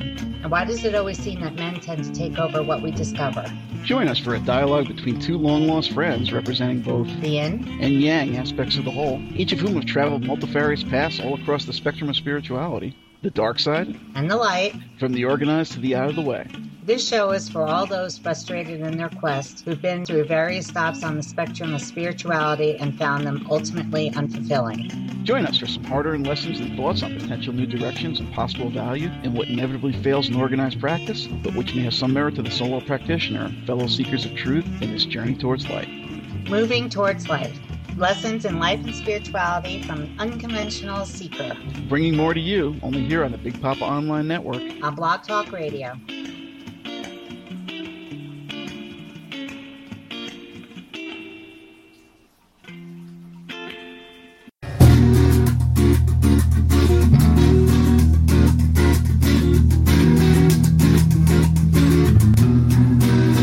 Every Thursday night at 7 p.m. Eastern, 4 p.m. Pacific, join us for Weird Scenes Inside the Gold Mine, your essential guide to all things wild and wonderful in the world of cult entertainment. Drop in for a spell as Doc Savage, Lois Hall, and myself discuss the beloved, the hated, the weird, and the wonderful world of cult films, music, television, and more. We'll be covering classic films, shows, musicians, and literature of the past, with an eye towards what new visions may still arise from the soullessly derivative mire of our modern age. Tune in, turn on, and take a step outside the mainstream as we dig deep into the rich vein of cult cinema, music, and television, right here on Weird Scenes Inside the Gold Mine. Only here on the Big Papa Online Network. On Blog Talk Radio. Hello, hello. Hello. That's a lot of movement there. Yeah, I didn't pull it out. I had to pull it out first. That's what she said. So how you doing? Always running around. So this on top of everything else is like, it's funny. Don't laugh because I never really thought about Fame panel. It wasn't really on my radar. And I've done odd things before, say Night Fever, Grease. It's actually cute and it worked. It's all right. But all of a sudden I get these people like personally messaging me, "Are you gonna do a Fame?" I said, "Really?" So I mentioned it to him. He goes, "Yeah, but the guy who's bringing them is really a hard case as far as people being away from the tables, not making money." You know where that comes from because they have to give the guy a cut. Sure. I think I know who it is. It's a guy who he was a real dick. I don't know how these guys do it unless I just don't have the gift of gab. Older heavyweight. Years ago, these guys would have been geeks at conventions, but they kind of insert themselves into these people's lives. Probably getting to be friendly, and I could be your agent. And then all right, whatever. It doesn't matter to me that people don't want to do these things, but when you get the thing like they don't want them to be away from their table, that's kind of like, well, that's really weird. So you're looking at them like meat, product. So the missus is at Comic-Con, huh? Yeah, she got the passes from her job. So Oh. I don't know. It's hard to say how it's going really, because I figure Thursday's going to be your best day to get stuff done. Friday people will probably be taking off from work, but it'll still be better than Saturday. And then Sunday's just the people that go there to see if they can get stuff cheaper. And it hasn't really turned out like that. Apparently Thursday was crazy. They did have some freebies. That's when she came home with the most stuff. But you had to be there early, and she wound up taking apparently they have an express bus and the regular, it takes a scenic route, and they don't really tell you it. They'll say via whatever route, but not express or not express or whatever. They just say the bus number. So she gets on this one, and the guy's like, yeah, express will be faster. I don't know when they show up, difference in routes. She's like, don't worry about it. She'll be fine. And it turned out she was on a friggin' bus for an hour and a half. Oh my gosh. And this was planned, okay, they'll get me in there in half an hour, 45 minutes. She was worried she was going to miss out on this one thing. Oh, there's only like a couple hundred made, and you have to be here first thing in the morning to get them, and first come, first served, and that's it. So I was like, gosh, am I going to make it? But it turned out it was okay. She got what she needed. But she was supposed to go. They also spread things out. It's funny because we used to think that some of the shows we went to were in some ways fine, but in some ways not really run that well. They didn't really have management of where the people are and how to get to things, and panels being scheduled simultaneously and that kind of jazz. Lines that you're on the right line, but then all of a sudden they change their mind and go in another door and you got screwed and that kind of thing. Right. Apparently this thing, which is supposed to be huge, I hadn't been to a Comic-Con of that sort since, God knows, 1984 or something. And those were all well run back when. At least I remember them being that way. This is a freaking disaster. It was like everything possible that could go wrong went wrong. And somehow, almost from day one, but definitely Friday and Saturday, every freaking panel she tried to get into, even though she was there early, they're like, oh, no, it's full up. Really? I can't get in? So it's like, oh, what do I do now? So she goes and wanders into some other place, or, goes around through the artist room or whatever. And there's people there that I sent her. I was like, okay, I don't care what else you do, but if you could go and get a sketch from this one, or if you could get an autograph from that one, take a picture with this one, whatever the hell, see what you can do. Because there's a couple of people I'm interested in. And none of them. Apparently, the lines were crazy for a couple of them, which I wasn't really expecting. So I figured, okay, people were there to see these Hollywood people, not really to see these comic people. It's supposed to be a Comic-Con. Right. Then she sees somebody who's smaller scale, but I figured, okay, she's newer, she's younger. You should be able to get a sketch of this one character out of her, Squirrel Girl, which is something pretty recent, but I get a kick out of it when I read the trades. If you see her, you get her like a head sketch. Usually when we run into these things in the past, it's like somebody's charging $5, $10. I don't know what it was, but apparently it was too much friggin' money. She's like, yeah, these prices were not in anybody's range that anybody's sane. Okay, that's interesting. Oh. So, despite coming home with a few interesting freebies, which she did from various panels she was at, it was like almost everything she set out to go see, or anything she set out to do, bombed. She's just kind of wandering around. There's crowds everywhere. Everything's mismanaged. She's constantly getting locked out of panels. She was on lines she actually did one thing where it's like, okay, go in to see Warren Ellis and sign off this. He was there for like Castlevania or some shit. I don't know what's going on with that. But anyway, you know him from the comic books. She's supposed to get some kind of signature thing with him, and she has special preference to get in on certain autograph panels. So she goes in there. They have her stand on this big long line for he starts up, and then they change their mind last minute and have people go in another door. So all the people that they had lining up in advance that were supposed to be there ended up getting like shoved way the hell to the back at the end of the line just because they didn't know what the fuck they were doing. I'm like, really? This is supposed to be good management? Are you crazy? It's like, we have better management at your show and all these other ones I'm naming off. I'm like, be kidding me. We mocked them in the past. I'm like, no, maybe they're better than all these fucking giant shows. I don't understand it. First day she was like, I don't know, she's totally worn out and it was raining out and whatever. I thought she was going to get sick. Seriously, a little under the weather after that too. But it wasn't that bad. It was just like, okay, this is a strange experience. Things aren't working out the way I wanted to, but at least I got some of the swag I went there to get, and I got some other stuff. I saw a few good panels. Friday, she comes back, she's like, I don't think I want to do this again because everything was a disaster. It was just like, the worst stuff that I'm telling you right now. Yesterday apparently was more quiet. Now it's a little bit different now that I know what the problems are and where to avoid and whatever. And like I was talking about, okay, talk to this person. Jim Starlin's there, right? I always loved his stuff. Chris Claremont's there. Bill Sienkiewicz is there. All these people that, there's other people too, but those are the ones I was like, okay, if you see these guys, see if you can get a photo with them, see if you can get an autograph, see if you can get a sketch, whatever. Nothing.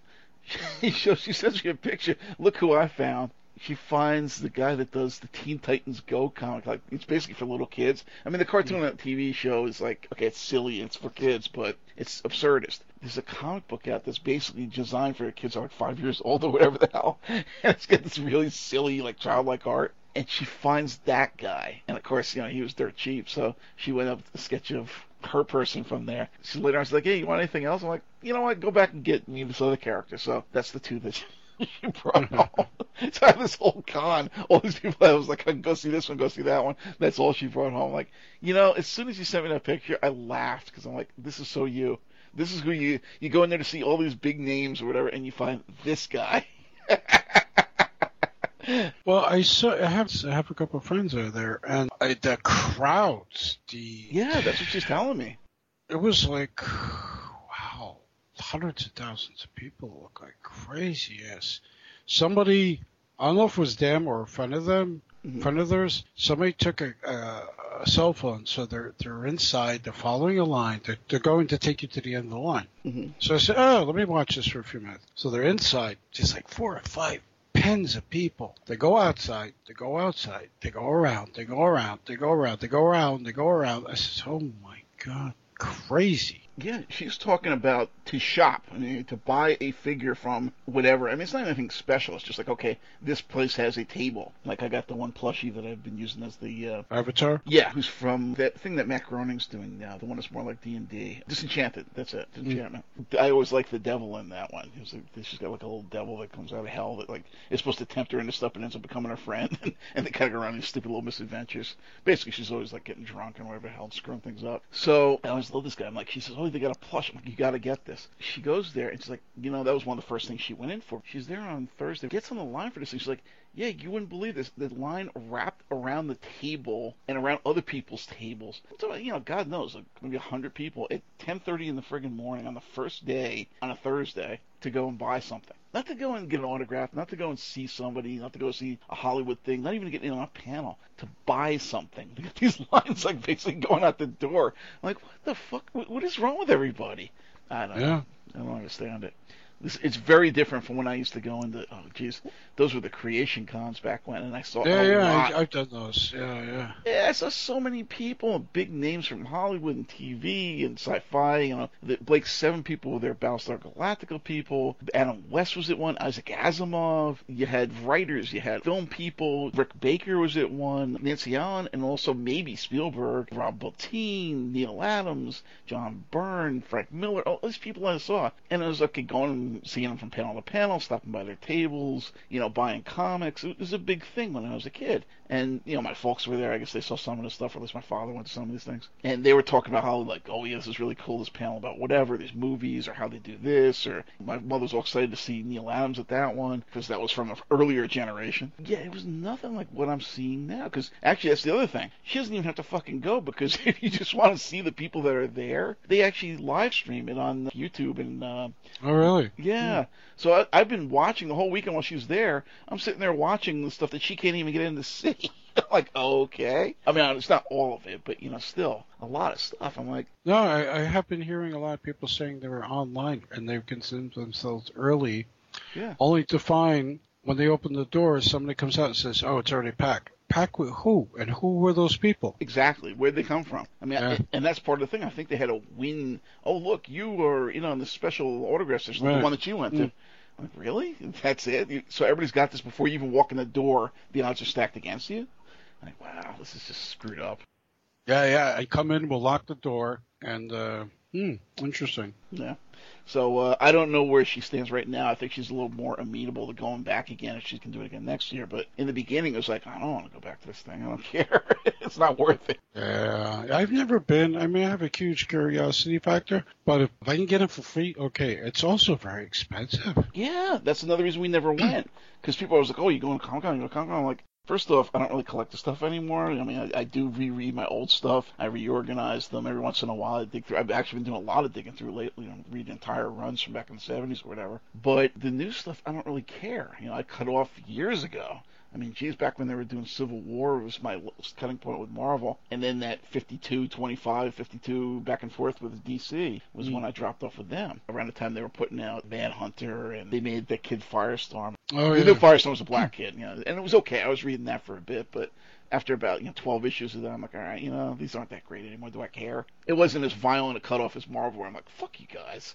This is more like, this is crap. Who cares? But yeah, I mean, it's been that long, which is probably now, I don't know, maybe a decade. And then our comic store closed down, and there was all this kind of stuff. So basically, even though I kind of look at it from a distance, I don't really give a shit anymore, except for what I've already got, the old stuff. Yet it's just like, I don't know. I mean, you look at the prices on this stuff. I hear the stories. I'm hearing it direct from her now. I'm seeing some of these panels, which are terrible. They're like, I don't know, most of them are like 15 minutes long. And I'm watching, I'm like, who's this person? I don't care. Who's this person? I don't care. And I'm talking about not even the comic people. I'm talking about the people from like Hollywood or TV shows. I'm like, I don't give a shit about this. Oh, there's the cast of Angel. That wasn't a very good panel. Who's the hell is this? Oh, there's Warren Ellis for this Castlevania thing. All right, at least I know the games and I know him. Yeah, that kind of sucked. And it's kind of that thing going on through the whole thing. Oh, this Chris Claremont. Jeez, what an asshole. And then it goes on to the next one. So it's really just watching this stuff and hearing her stories has been like even more disincentive to ever go to this thing. Like, wow. I heard Bruce Campbell did one. Yeah, because they're talking about a fourth Evil Dead feature. Yeah. It's funny. I really dug Evil Dead, the show. Mm-hmm. I really liked that. It was very strange. It's like a misnomer. It's Evil Dead, right? But no, it was very weird. I liked the whole things. I didn't always agree with something, but how the fuck does Showtime and Netflix not want to pick this up? And that's what killed it. They didn't want to do it anymore. And then Bruce said he was retiring from the character. And then it's funny. Sam Raimi said the other day, we're doing a fourth one, but Bruce may still want to be in retirement. So Bruce was at Comic-Con and says he is working with them. Definitely in an exec producer capacity, and that's it. I'm like, you don't sort of get it. If Ash isn't in this kicking ass, we don't want to see it. Yeah, they actually had Sam Raimi at this, but I don't think he was talking Evil Dead. He was talking something else. I'm like, yeah, whatever, who cares? I think about the Spider-Man thing. He's doing a, I don't know if it's for Hulu or one of those oddball streaming things. He's doing a series of short films or something, for one of the cable things or one of the streaming things. But that's in addition to the Evil Dead thing. It's just like, I don't know. Otherwise, it's just like any one of these movies. If it doesn't have him, it doesn't have that kick, Mm-hmm. Really what they should do, because they didn't know we were canceling it, so it never had a freaking ending for the show. And so what they really should do is just bring them all back for a feature and then kill it. That's fine. Make it something satisfactory. Oh, I thought of another con that we went to that had a lot of problems. We went twice to the L.I. Who out in Long Island. Oh, yeah. Especially the second one was like, in a lot of ways, a disaster. And that was kind of like the low bar for, oh my God, how can they fuck up a decent con? Until all the stories I'm hearing and what I've been watching from this New York Comic Con, I'm like, wow, cons are bad.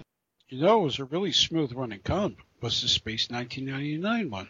Really? And what was it called? Breakaway. My friend Phil was there the whole time, and he shot lots of footage, and he took 2 million pictures. And it was pretty much everybody who's surviving in the cast and crew. And I was like, I thought some of them were dead. No pun intended. I really did. I was like, oh my God, they was dead. Yeah, because isn't all the leads dead? Morse, Bane, and Landau? Well, Bane was there. Really? Wow. Yeah, Bane was there, as well as Nick, the co-pilot. Right. Remember him? Yes, I do. Zareta, the one with the purple hair. Mm-hmm. And there were a couple of people there. And so there was quite a few. One of the lone black women from season 2 who was sort of like the Uhura type. Mm-hmm. And she actually looked great.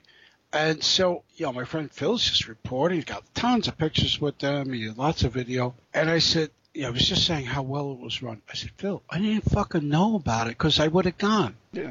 Even if it was in Long Island or maybe in New Jersey somewhere or maybe upstate, I could take a train to Westchester. Mm-hmm. This is the most poorly promoted show. Of course it was so relaxing and the room was well attended. I guess hardcores knew about it. But I'm saying it's the kind of thing, it's like, where's the promotion? I didn't even know this was happening and it passed already. Like, stuff just starts showing up Sunday night. But like you said, that's actually why it worked well, because we saw L.I. Who 2. And that was actually pretty good, despite any minor problems that were going down. Whereas 4 was the other one we went to. It was terrible because it got too big. They moved to another hotel. There's too many people. Then all this crap that we're talking about with the bad lines and the mismanaged panels. That's when all that shit happened. 2 was okay. So you want the small ones. Yeah, I guess. But when they sort of come into your thing of, yeah, I'd be interested in checking this out. And it's like, oh, I didn't even know what was going on, you know? So, Same here. yeah. All right.